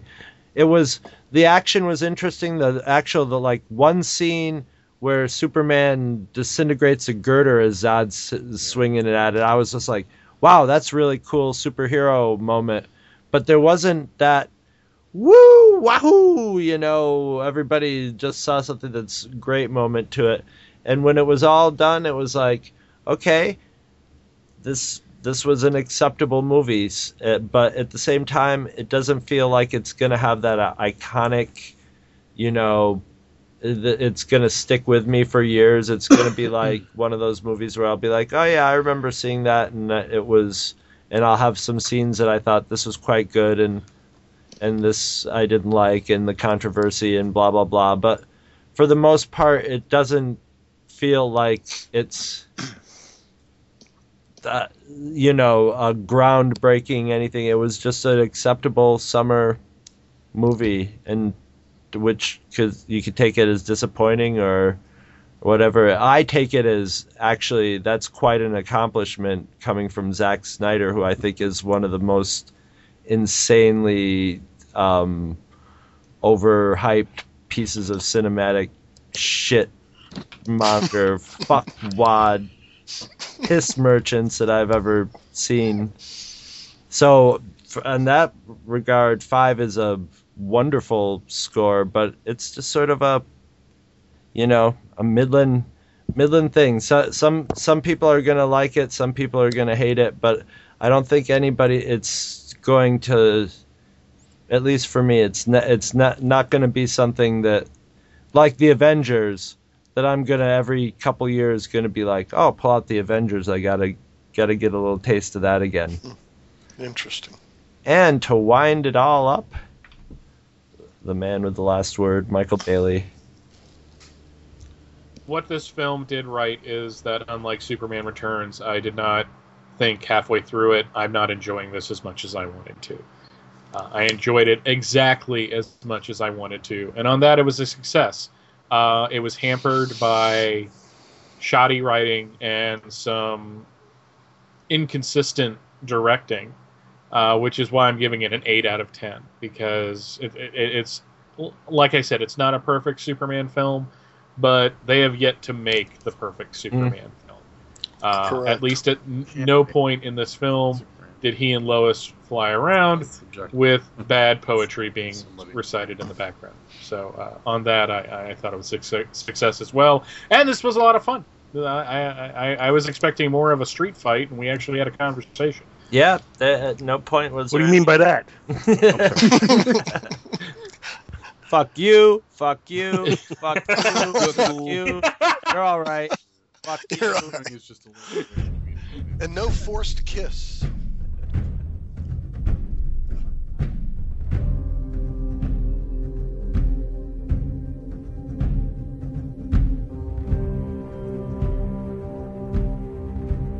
You can sponsor an episode of this or any other of your favorite Two True Freaks affiliated shows. Simply click the PayPal link on our website, donate any amount at all, tell us which show you're choosing and what message, if any, you'd like us to read on your behalf, and you will be an official sponsor of that show's very next episode, with your message read in the show's opener. It's that easy, and there is no minimum donation. Be a show sponsor today. If you shop at Amazon.com, please consider using the link at twotruefreaks.com to shop there. If you use this link to go to Amazon and then you shop, Two True Freaks gets a little cut of what you buy, and it doesn't cost you anything extra. So you get to shop as usual and help out the Two True Freaks at the same time. Welcome to Amazon. I love you. Visit our brand new website at twotruefreaks.com. Two True Freaks is always spelled TWOTRUEFREAKS. Join our forum at forumforgeeks.com, where you can discuss all of the shows on our feed with us and your fellow listeners. You can find Two True Freaks on Facebook. Just search for Two True Freaks. And hey, you can friend me, Scott Gardner, on Facebook too. My name is spelled SCOTTGARDNER. You can friend me on Facebook too, if you can find me. Now available, Two True Freaks t-shirts. See our website for details. Two True Freaks is a very proud member of the Comics Podcast Network. You can check that out at www.comicspodcast.com, where you can hear our new episodes when we put them up. We are also members of the League of Comic Book Podcasts. For more information, visit comicbooknoise.com/league. If you ever leave your house and you actually have friends, why don't you tell them about Two True Freaks? Thanks for listening. And join us every Monday for new episodes of Two True Freaks.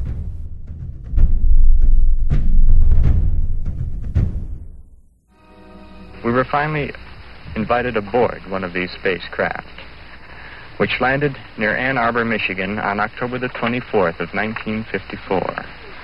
This is a drawing of the craft.